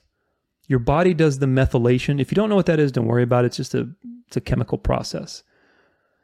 Your body does the methylation to make these vitamins do their job. But a lot of people have genetic issues where they can't methylate properly. And so you see the problem? If you take the wrong form, your body can't do anything with it. And so, yeah, you are wasting your money because you're just peeing it out. Or worse, if it's in a very high quantity and your body's not able to do with it, somebody else is going to do something with it, namely cancer cells, if you're smoking or doing other things like I mentioned before. So these things are very important. The form of the nutrient is very important. With minerals, another one, chelated minerals versus oxides. Most of the cheap vitamins you get are things like zinc oxide, magnesium oxide. These things are useless. They're utterly useless. Iron oxide, totally useless. So the reason they're useless is because, first off, they create free radicals when you take them because the oxygen gets disassociated from the mineral. And the mineral is not in an absorbable form. When you eat, a steak or when you eat whatever you're eating, the minerals in that food are chelated, meaning your body wraps them in a protein. So if you can imagine like a little mineral, but it's kind of wrapped in a protein. And basically what happens is that your body can recognize that as natural, as food, and it absorbs it in the small intestine. But if it's not chelated, it's not going to absorb very well. It really just isn't. And that's been proven by science over and over again. And there are companies like Albion Nutrition, who's been around for 70 years, who have patented chelation processes. Now chelating is pretty popular. 20 years ago, nobody even heard of chelation. I've been taking chelated minerals for 20 years. And I'm fine. Because chelated minerals are water soluble. They are basically equivalent to food because they're wrapped in a protein, a natural protein, and your body recognizes them as minerals. If you take magnesium oxide, it's a laxative because magnesium draws water into your colon. But magnesium chelated magnesium, by Albion specifically, they're the best, which is also very cheap. I get all my minerals at Swanson, swansonvitamins.com. Very inexpensive. We're talking a couple bucks for a bottle. That'll last you, depending on what it is, but it'll last you for a while. But chelated minerals are absorbed as food. They're not toxic. They're not bad for you. They're not going to give you diarrhea. Now, you may have some toxins in you that the minerals help to release, but chelated minerals are safe, and ultimately that's the point. So the form is very important. Another one is iron. Even with plants and animals, if you look at heme iron versus non-heme iron, sorry if you hear this garbage truck driving by. It was driving by earlier, but anyway. Heme iron and non-heme iron. You have iron that's in plants and iron that's in chocolate, or for example, well, it's the same thing. Iron that's in chocolate versus iron that's in a steak. Those are two different kinds of iron. One is called heme iron and one is called non-heme iron. Heme iron is animal iron and it's absorbed much better than non-heme. Now, again, that doesn't mean that it's better per se, because if you are struggling with hemophilia, right, and you absorb too much iron, or if you have too much iron in your body to begin with, then you need to avoid heme iron at all costs. But, if you are, again, let's use the woman menstruating, having menstruation disorder, she's probably deficient in iron. A lot of women actually need iron because of the menstruation. So which one do you have? Well, heme iron is a much better source. So it really just depends. Again, everything has a balancing act to it. But that's another example. Other factors that influence absorption are things like anti-nutrients in food, which we discussed, having low stomach acid or poor digestion of some kind, inflammation, right? A lot of people have those things, H. pylori, stomach ulcers, Crohn's disease, so many things that people have. Even if you don't have those things, but you're eating inflammatory foods and you're not helping your body with, good food habits, good things that help, like probiotics sometimes. That's a whole nother conversation. But, there's certain things like butyrate. Butyrate is an excellent supplement to help heal the gut lining. I take that every day. It's a liquid and you can get it from Pure Encapsulations. I mean, it's a great thing. These types of little tools help to make sure that your system is working properly. Because again, we are under attack and for very good reason. But for supplements, it's all about bioavailability. So bioavailability is what that means is how much of it is actually usable by your body. Okay? Because you're never going to get 100% of what's on the bottle, period. Even if it's a good form, just mechanically speaking, it's not going to happen. But if it's in the best form, you're increasing the amount of bioavailability significantly. Again, magnesium chelate versus magnesium oxide, then no contest. I mean, magnesium oxide is just a laxative. It's good to be a laxative if you want to have diarrhea. I don't think anybody wants that, but if you want to loosen your stool, then yeah, magnesium oxide is the way to go. But if you want to improve your magnesium levels in your body, magnesium chelate is the way to go. So absorption is very important, and all these things factor into absorption, and which is another reason why even with supplements, you still need to test. But certainly with food, there's no way to get it from food.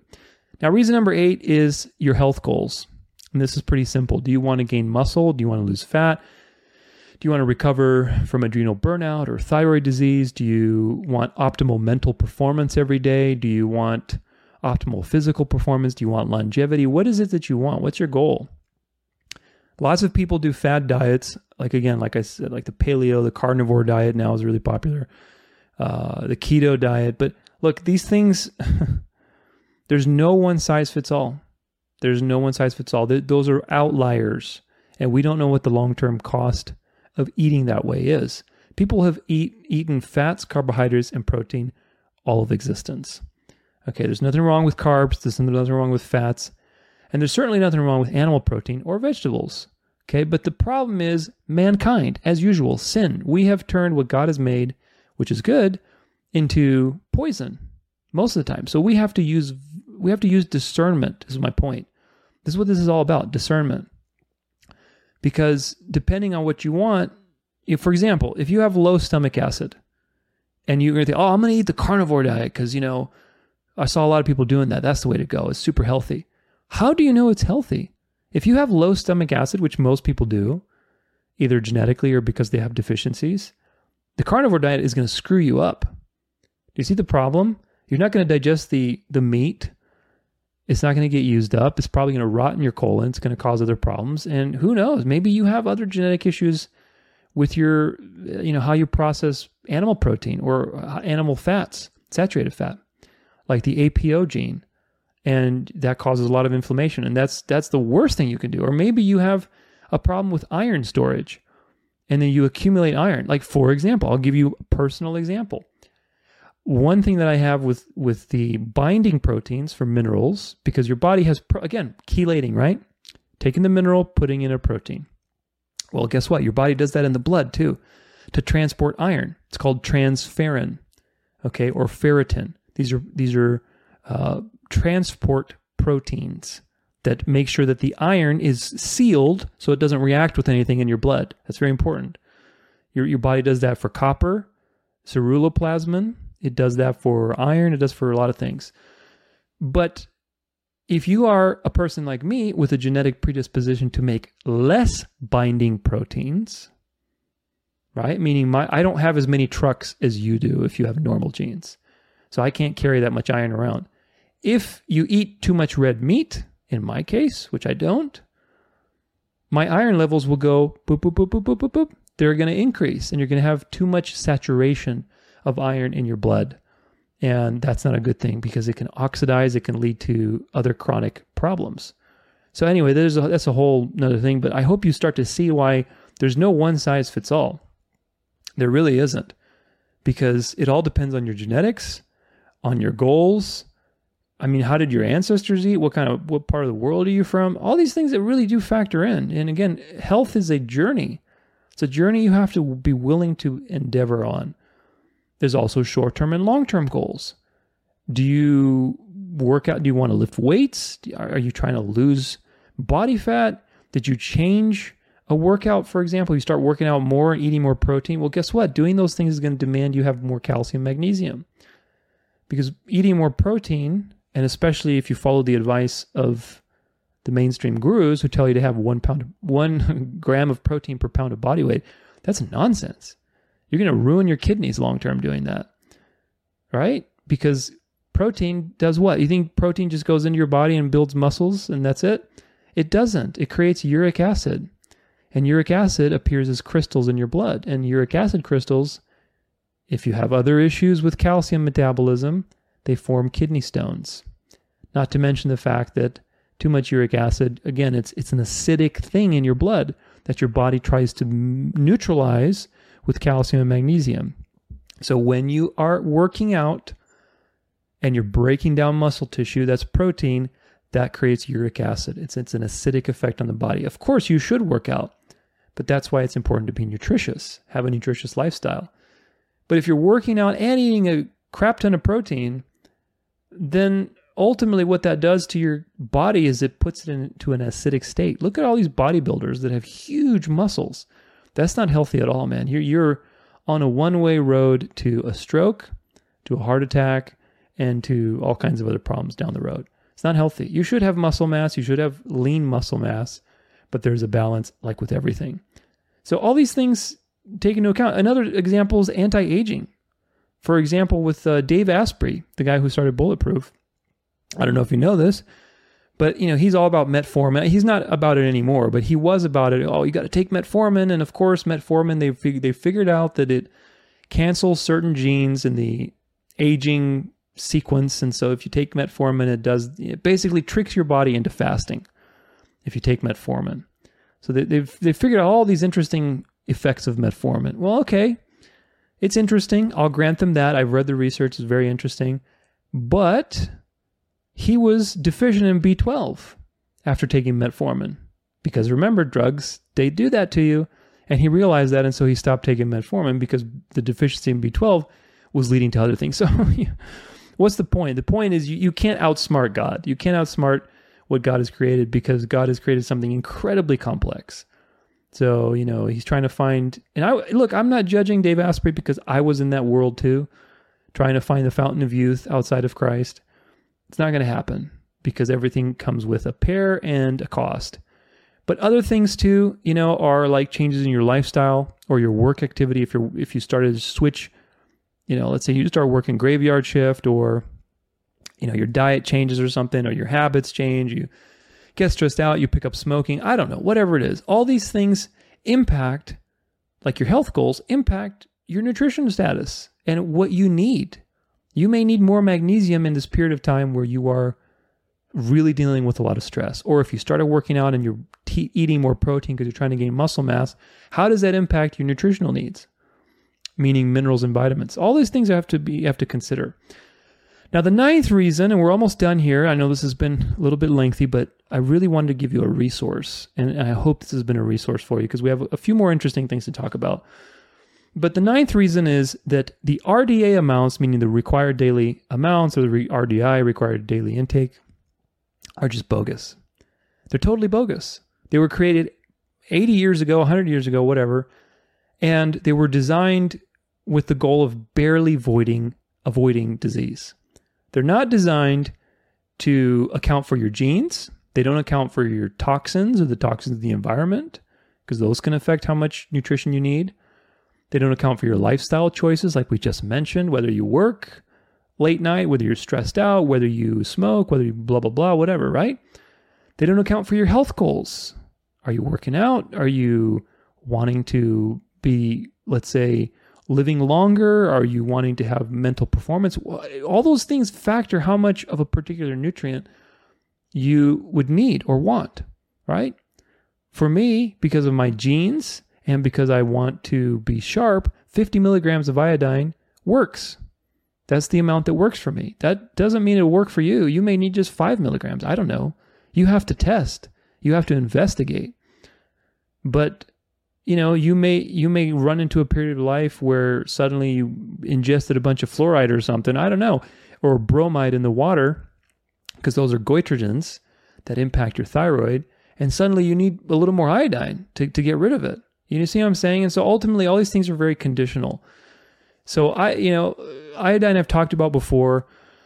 The RDI that I take every day is something like 50,000 or 80,000%. I mean, it's just some ridiculous number.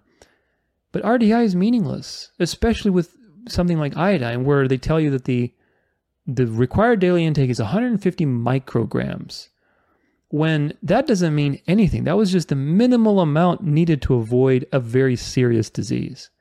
Does that tell you how much you need to fight cancer? No. Does it tell you how much you need to have optimal mental performance or optimal thyroid performance? No. In fact, they've done experiments both on animals and I believe humans recently. Look into this. It's called delta iodolactone. It's a compound that iodine produces, but it only produces it at a certain concentration, minimal 10 milligrams concentration in your blood. Okay, this compound is the key that downregulates cancer cells in all your body.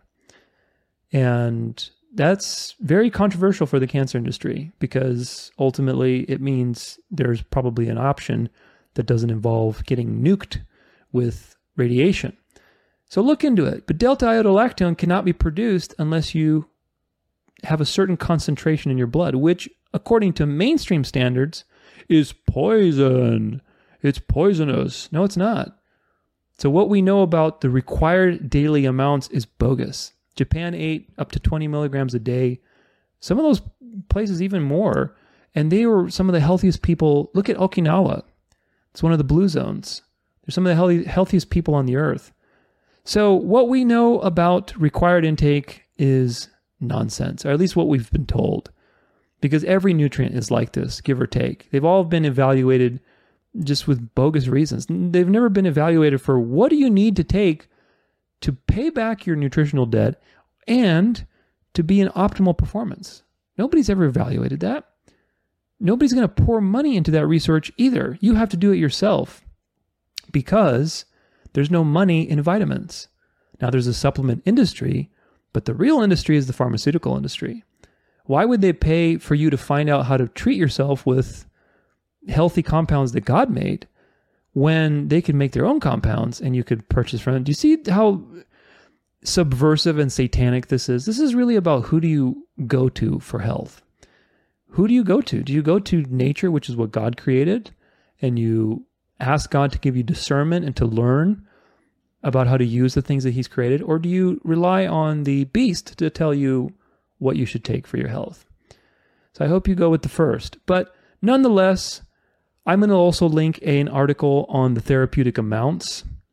This is on my website, and how to time your supplements, how to basically look for therapeutic ranges, because there's therapeutic ranges for everything. You can take too much of something, but again, when you're dealing with the correct forms of things, you'd have to really try to poison yourself to do so. Let's put it that way. Because if you're dealing with the correct forms of nutrients, they're equivalent to food. They really are. Chelated minerals, I mean, they're basically food. Now, of course, yeah, you could, like copper, for example, you could take too much copper, even if it's chelated, even if you're eating it from food, right? So copper is one of those things that can easily accumulate because it's hard for the body to get rid of it. And there are ways to get rid of those things. But the point is that even with food, you have to be careful. If you're eating 2 tablespoons of cocoa every day, you may have too much copper, especially if you're like me and you have low transport proteins. Do you see how all of this ties together? If I eat too much things that are sources of copper, I would accumulate copper very quickly because my body just can't handle the amount of intake. And so I have to be careful with that. Now I do eat cocoa, but I'm not excessive with it. And I'm not worried about it either because I also take zinc. Copper and zinc are a pair. Zinc helps to chelate extra copper. I also take molybdenum. Molybdenum is hard to get in the diet. You can get it from beans. That's probably the only place that you can get it in significant amounts. But I take it anyway. I take it every couple days just to keep the copper manageable. It's chelated molybdenum. It's a mineral that you need for your teeth, for copper metabolism, for all kinds of other things. It has many purposes, just like everything else. And so the point is, where am I getting with all this? The RDA amounts are bogus. Don't listen to the RDA amounts. Don't let those numbers scare you. Do the research to find out what is it that you need by looking at your genes, by getting a SpectraCell test, by experimenting. You can start with just one thing, like let's say, start with a family of vitamin D, DAK, magnesium, and that's it. You can add boron in there, but the SpectraCell test doesn't test for boron. Boron is a pretty non-toxic mineral. I think anything from 10 to upwards of 150 milligrams people have taken. I don't think you should take 150 milligrams, but you can take 10 milligrams a day, 30 milligrams of boron a day. I take 35. I get it from, that's the guy's name, Charles Hakala. Sorry to circle back. So the iodine research was done by Guy Abraham, Dr. David Brownstein, and Charles Hakala. Charles Hakala has his own lab. I've interviewed him on my show about iodine. You can check it out. I forget which episode number it is, but ultimately, he also, he sells the iodine tests, but he also sells boron tablets. And boron is, again, just an excellent mineral. So I could go on about boron. I have a whole article about it on my blog, but you can also look into it yourself. Nothing boring about boron. That's a research study that's probably the most prolific on the topic. But nonetheless, ultimately, you have to test, you have to see, you have to do it yourself. You have to understand what body has God given you, what are the challenges with that body, what are the gifts with that body, what are the strengths, and take responsibility. Now, the final reason, and this will kind of basically lead into the wrap-up here, is practicality. So reason number 10 is practicality. And I hope that so far, in the last 9 reasons, you have seen why I've included this 10th reason of practicality. Because the point is this: it is impractical, totally impractical, to get your mineral and vitamin requirements that you actually need from food. You can't do it.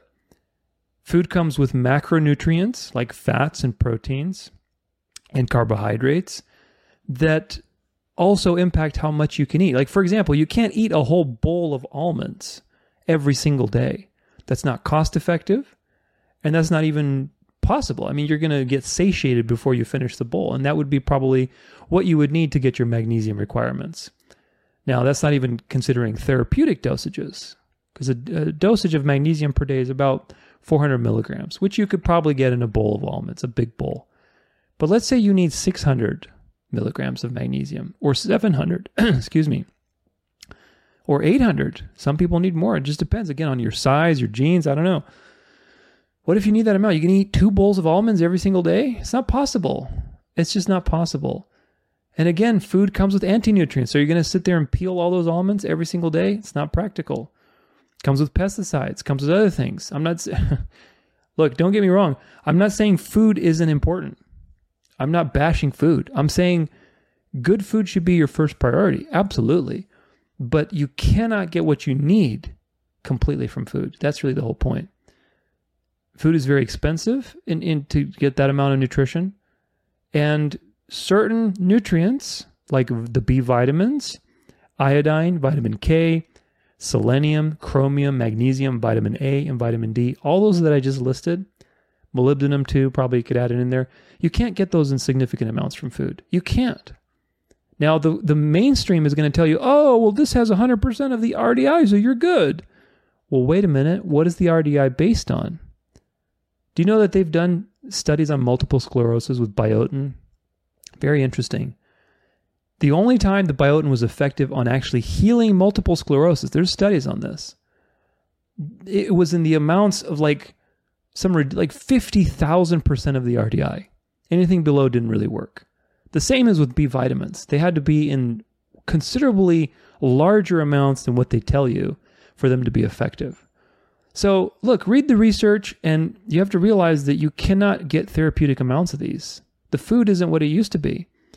Certain things you can get, and they are vitamin C. A lot of those you can get from fruits and vegetables, obviously. That one shouldn't be a big concern. Calcium, you can get it from dairy.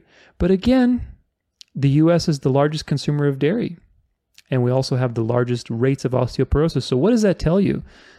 Well, what it tells you is there's a missing factor that's not being evaluated, and that missing factor is the fact that dairy also creates an acidic environment because it's protein and it's got sugars in it. So, people that are eating just dairy, that obviously is not, there's no correlation between just eating dairy and, oh, my calcium levels are fine.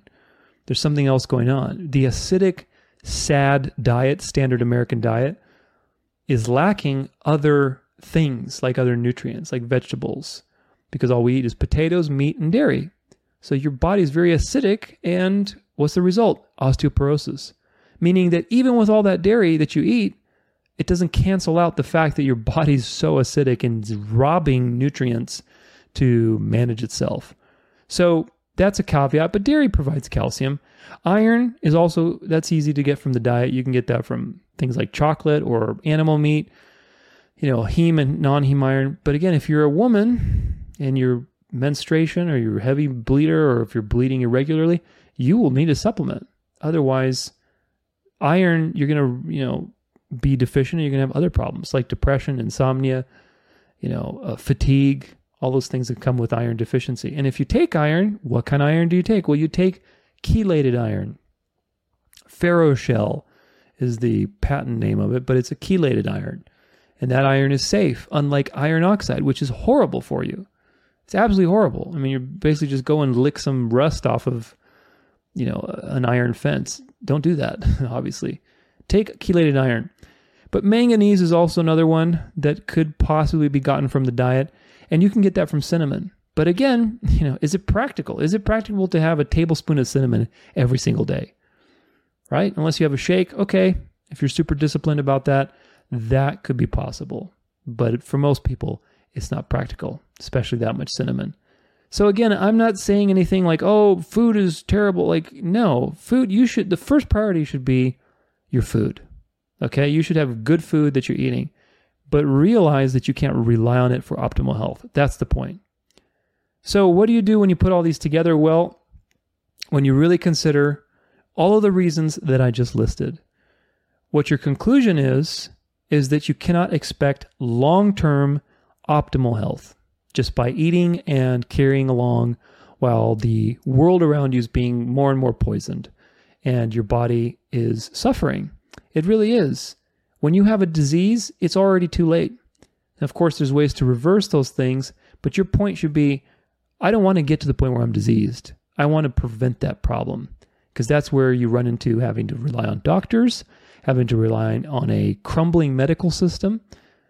God forbid, of course, we get injured and we pray that the Lord keeps us safe, but ultimately, you have a responsibility, and that responsibility is to know, to be aware, to know what's happening with your body, to take responsibility over what God has given you. Be a good steward.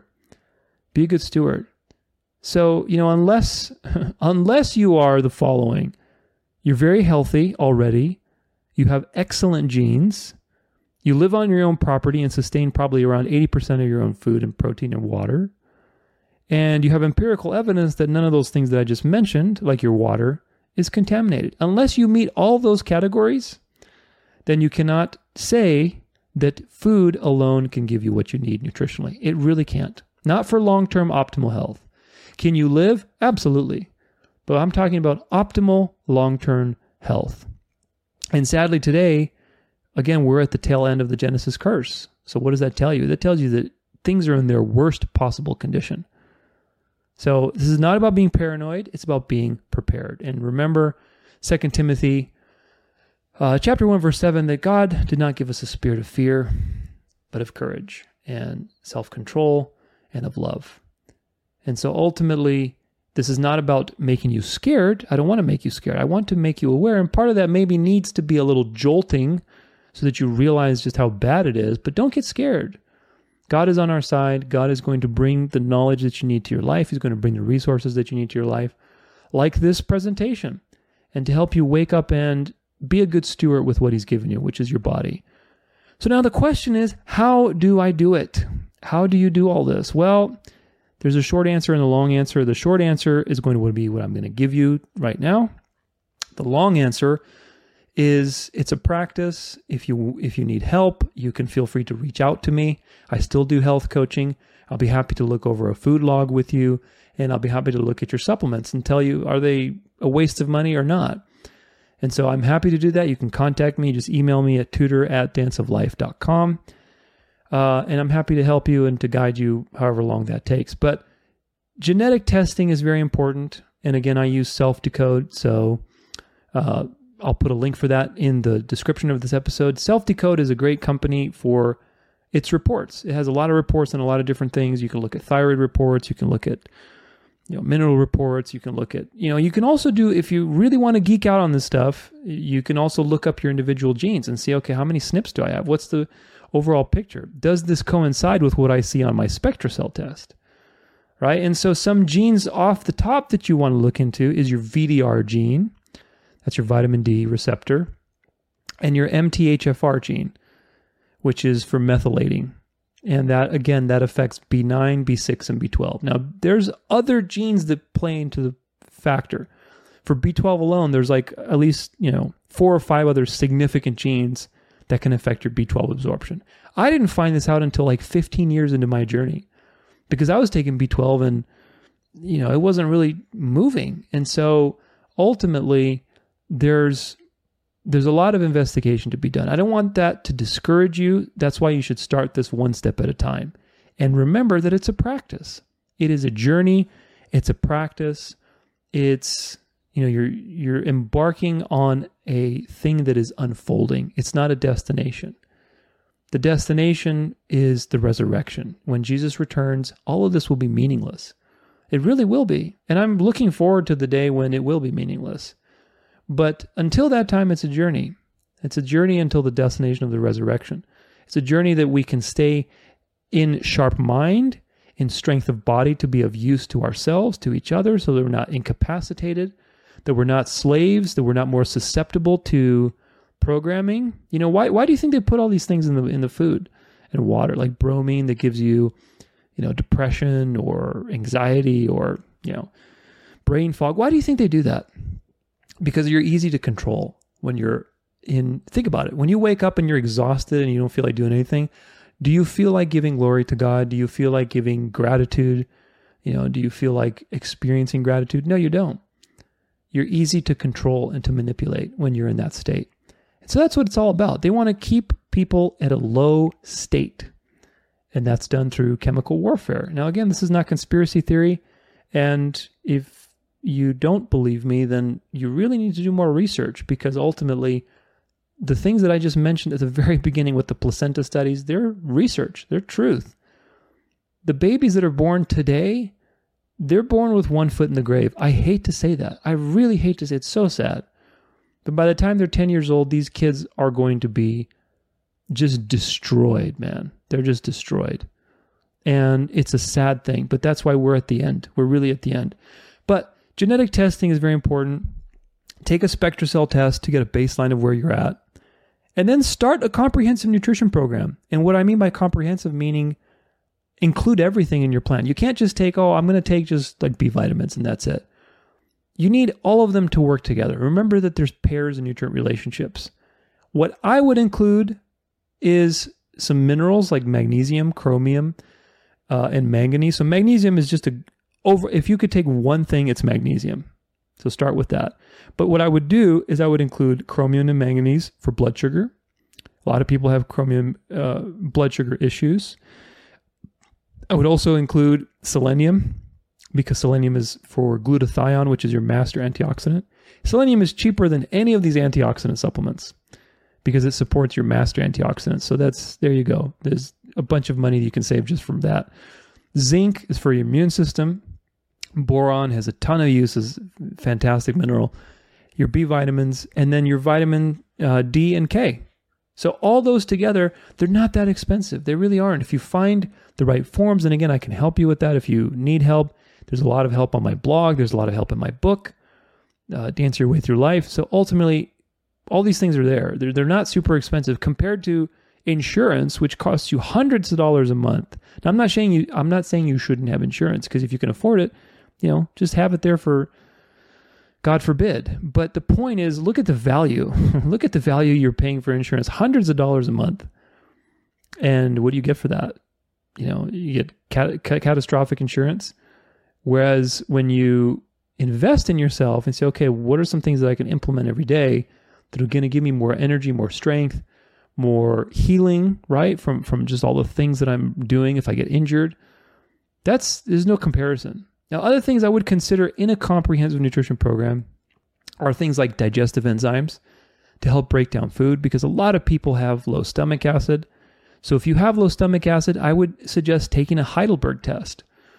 Now, Heidelberg test is a one-time deal. It's been around forever. And basically, you swallow this little pill. It sends a signal to a machine, like literally in that room, and you can measure the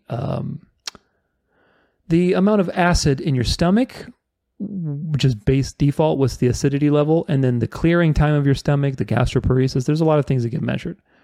Most people have low stomach acid and low clearing time, and that's going to give you a very specific idea of how you do your food. Because for me, I have low stomach acid. This is a genetic thing. And I didn't know that. And if you don't know that, it leads to other digestive issues like SIBO, small intestinal bacterial overgrowth, which leads to less absorption of your nutrients. Do you see how all this stuff is related? I mean, health is so complicated, but it doesn't have to be if you just take it one step at a time. If you get a Heidelberg test and you have low stomach acid, then with your digestive enzymes, I would also consider taking beta-ene HCl, which is basically hydrochloric acid pills. And you can take that. I take it when I eat meat, when I eat very heavy proteins. I don't eat meat all the time, but if I eat meat or seafood, I take some hydrochloric acid. I don't take a lot. I don't need a lot. And, it helps to break those things down, because otherwise they're just not going to get broken down. That's a fact. If you're missing a gallbladder, even more important to take digestive enzymes. And you can look into a supplement called TUDCA, TUDCA.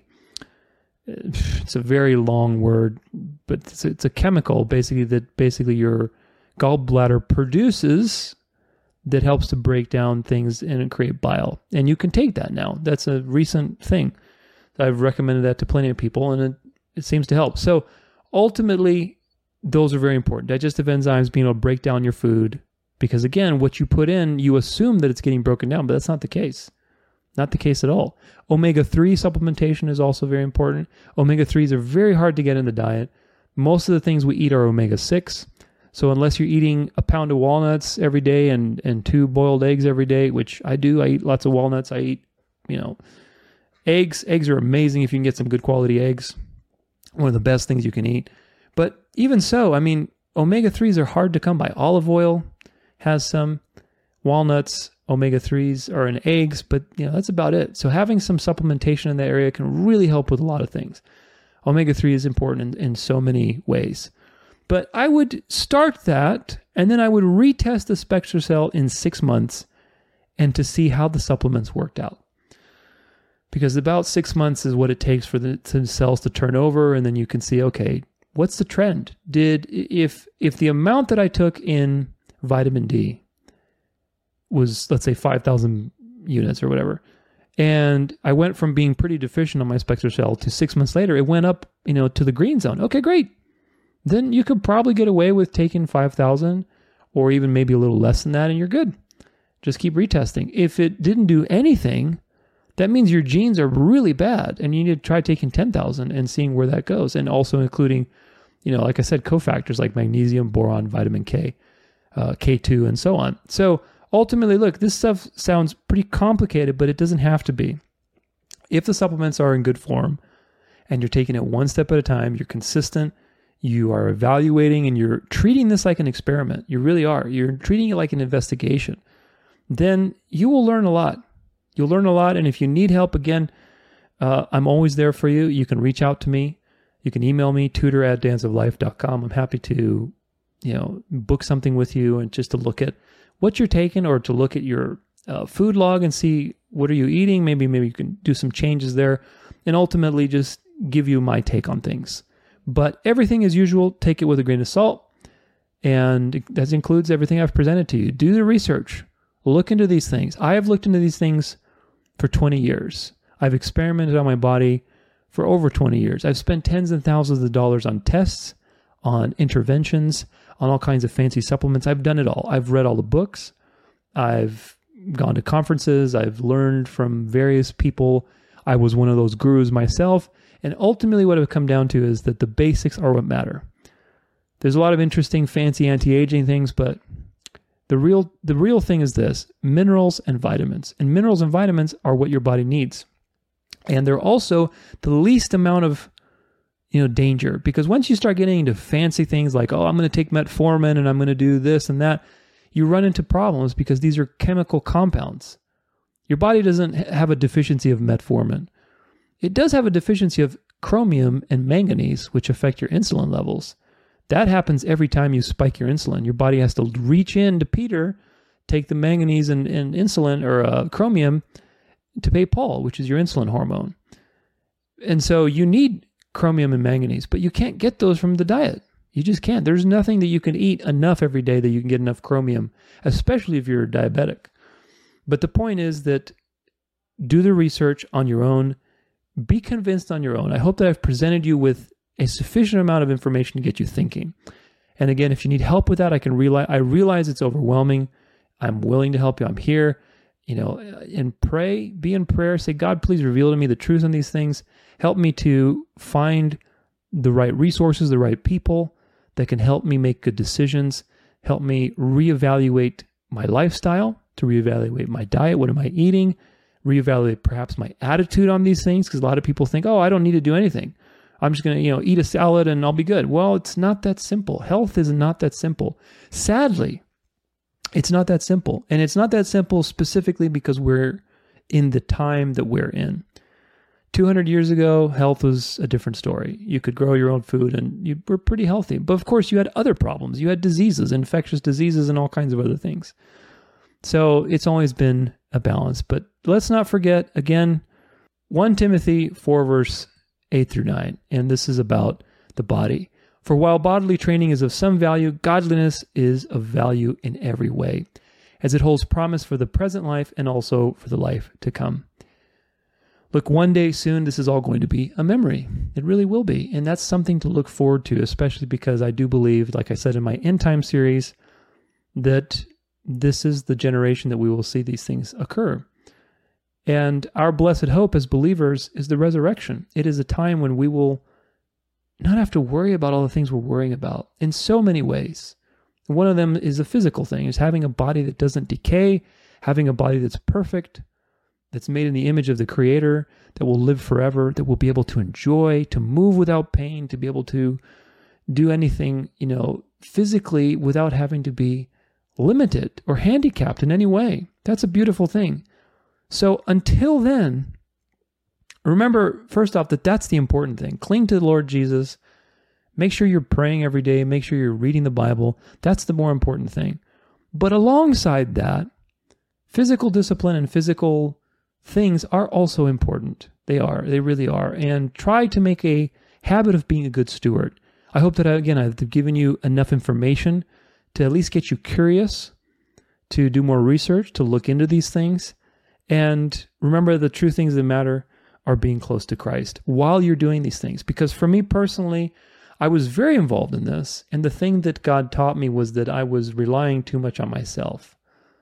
I still take supplements. I still know quite a bit of what God has shown me. And I recognize now that it was God who showed me these things, because I've learned quite a bit in my time. Things that probably even few medical professionals know about as far as nutrition goes. I'm not trying to pat myself on the back, but I realize that God is the one who showed me these things. Just like God is the one who shows you anything of value. It's not from your own works or your own, efforts or your own qualities. All the good things in life come from the Lord. And so ultimately, God has shown me these things, and I thank Him every day because He's the one who's the source of health. And in this case, He's given me the tools and resources to maintain myself so that I am of use to you, to myself, to my family, to everybody else. And so you have to evaluate as you go along in this journey. Don't swerve to the right or to the left. Don't get too complacent with your life and say, oh, yeah, it doesn't matter. I'm just going to die or whatever. I'm going to just eat food and that's going to be good enough. Don't get too complacent. Also, don't get too obsessed and be thinking that it's all up to you to hack your body and find eternal life through anti-aging supplements. That's also a problem. And I was on that side too. I was actually on both extremes. So I've learned to walk the narrow road, and I hope that I have inspired you to do so as well. And that narrow road is a constant dialogue between, okay, what have I learned? Let me do stuff, and then praying that God gives you enlightenment in that area, that He brings the right people and resources into that area. And again, I'm one of those resources for you. So if you need anything, reach out to me. Don't be afraid. Check out those resources in the description. And until next time, stay healthy, be strong, and God bless.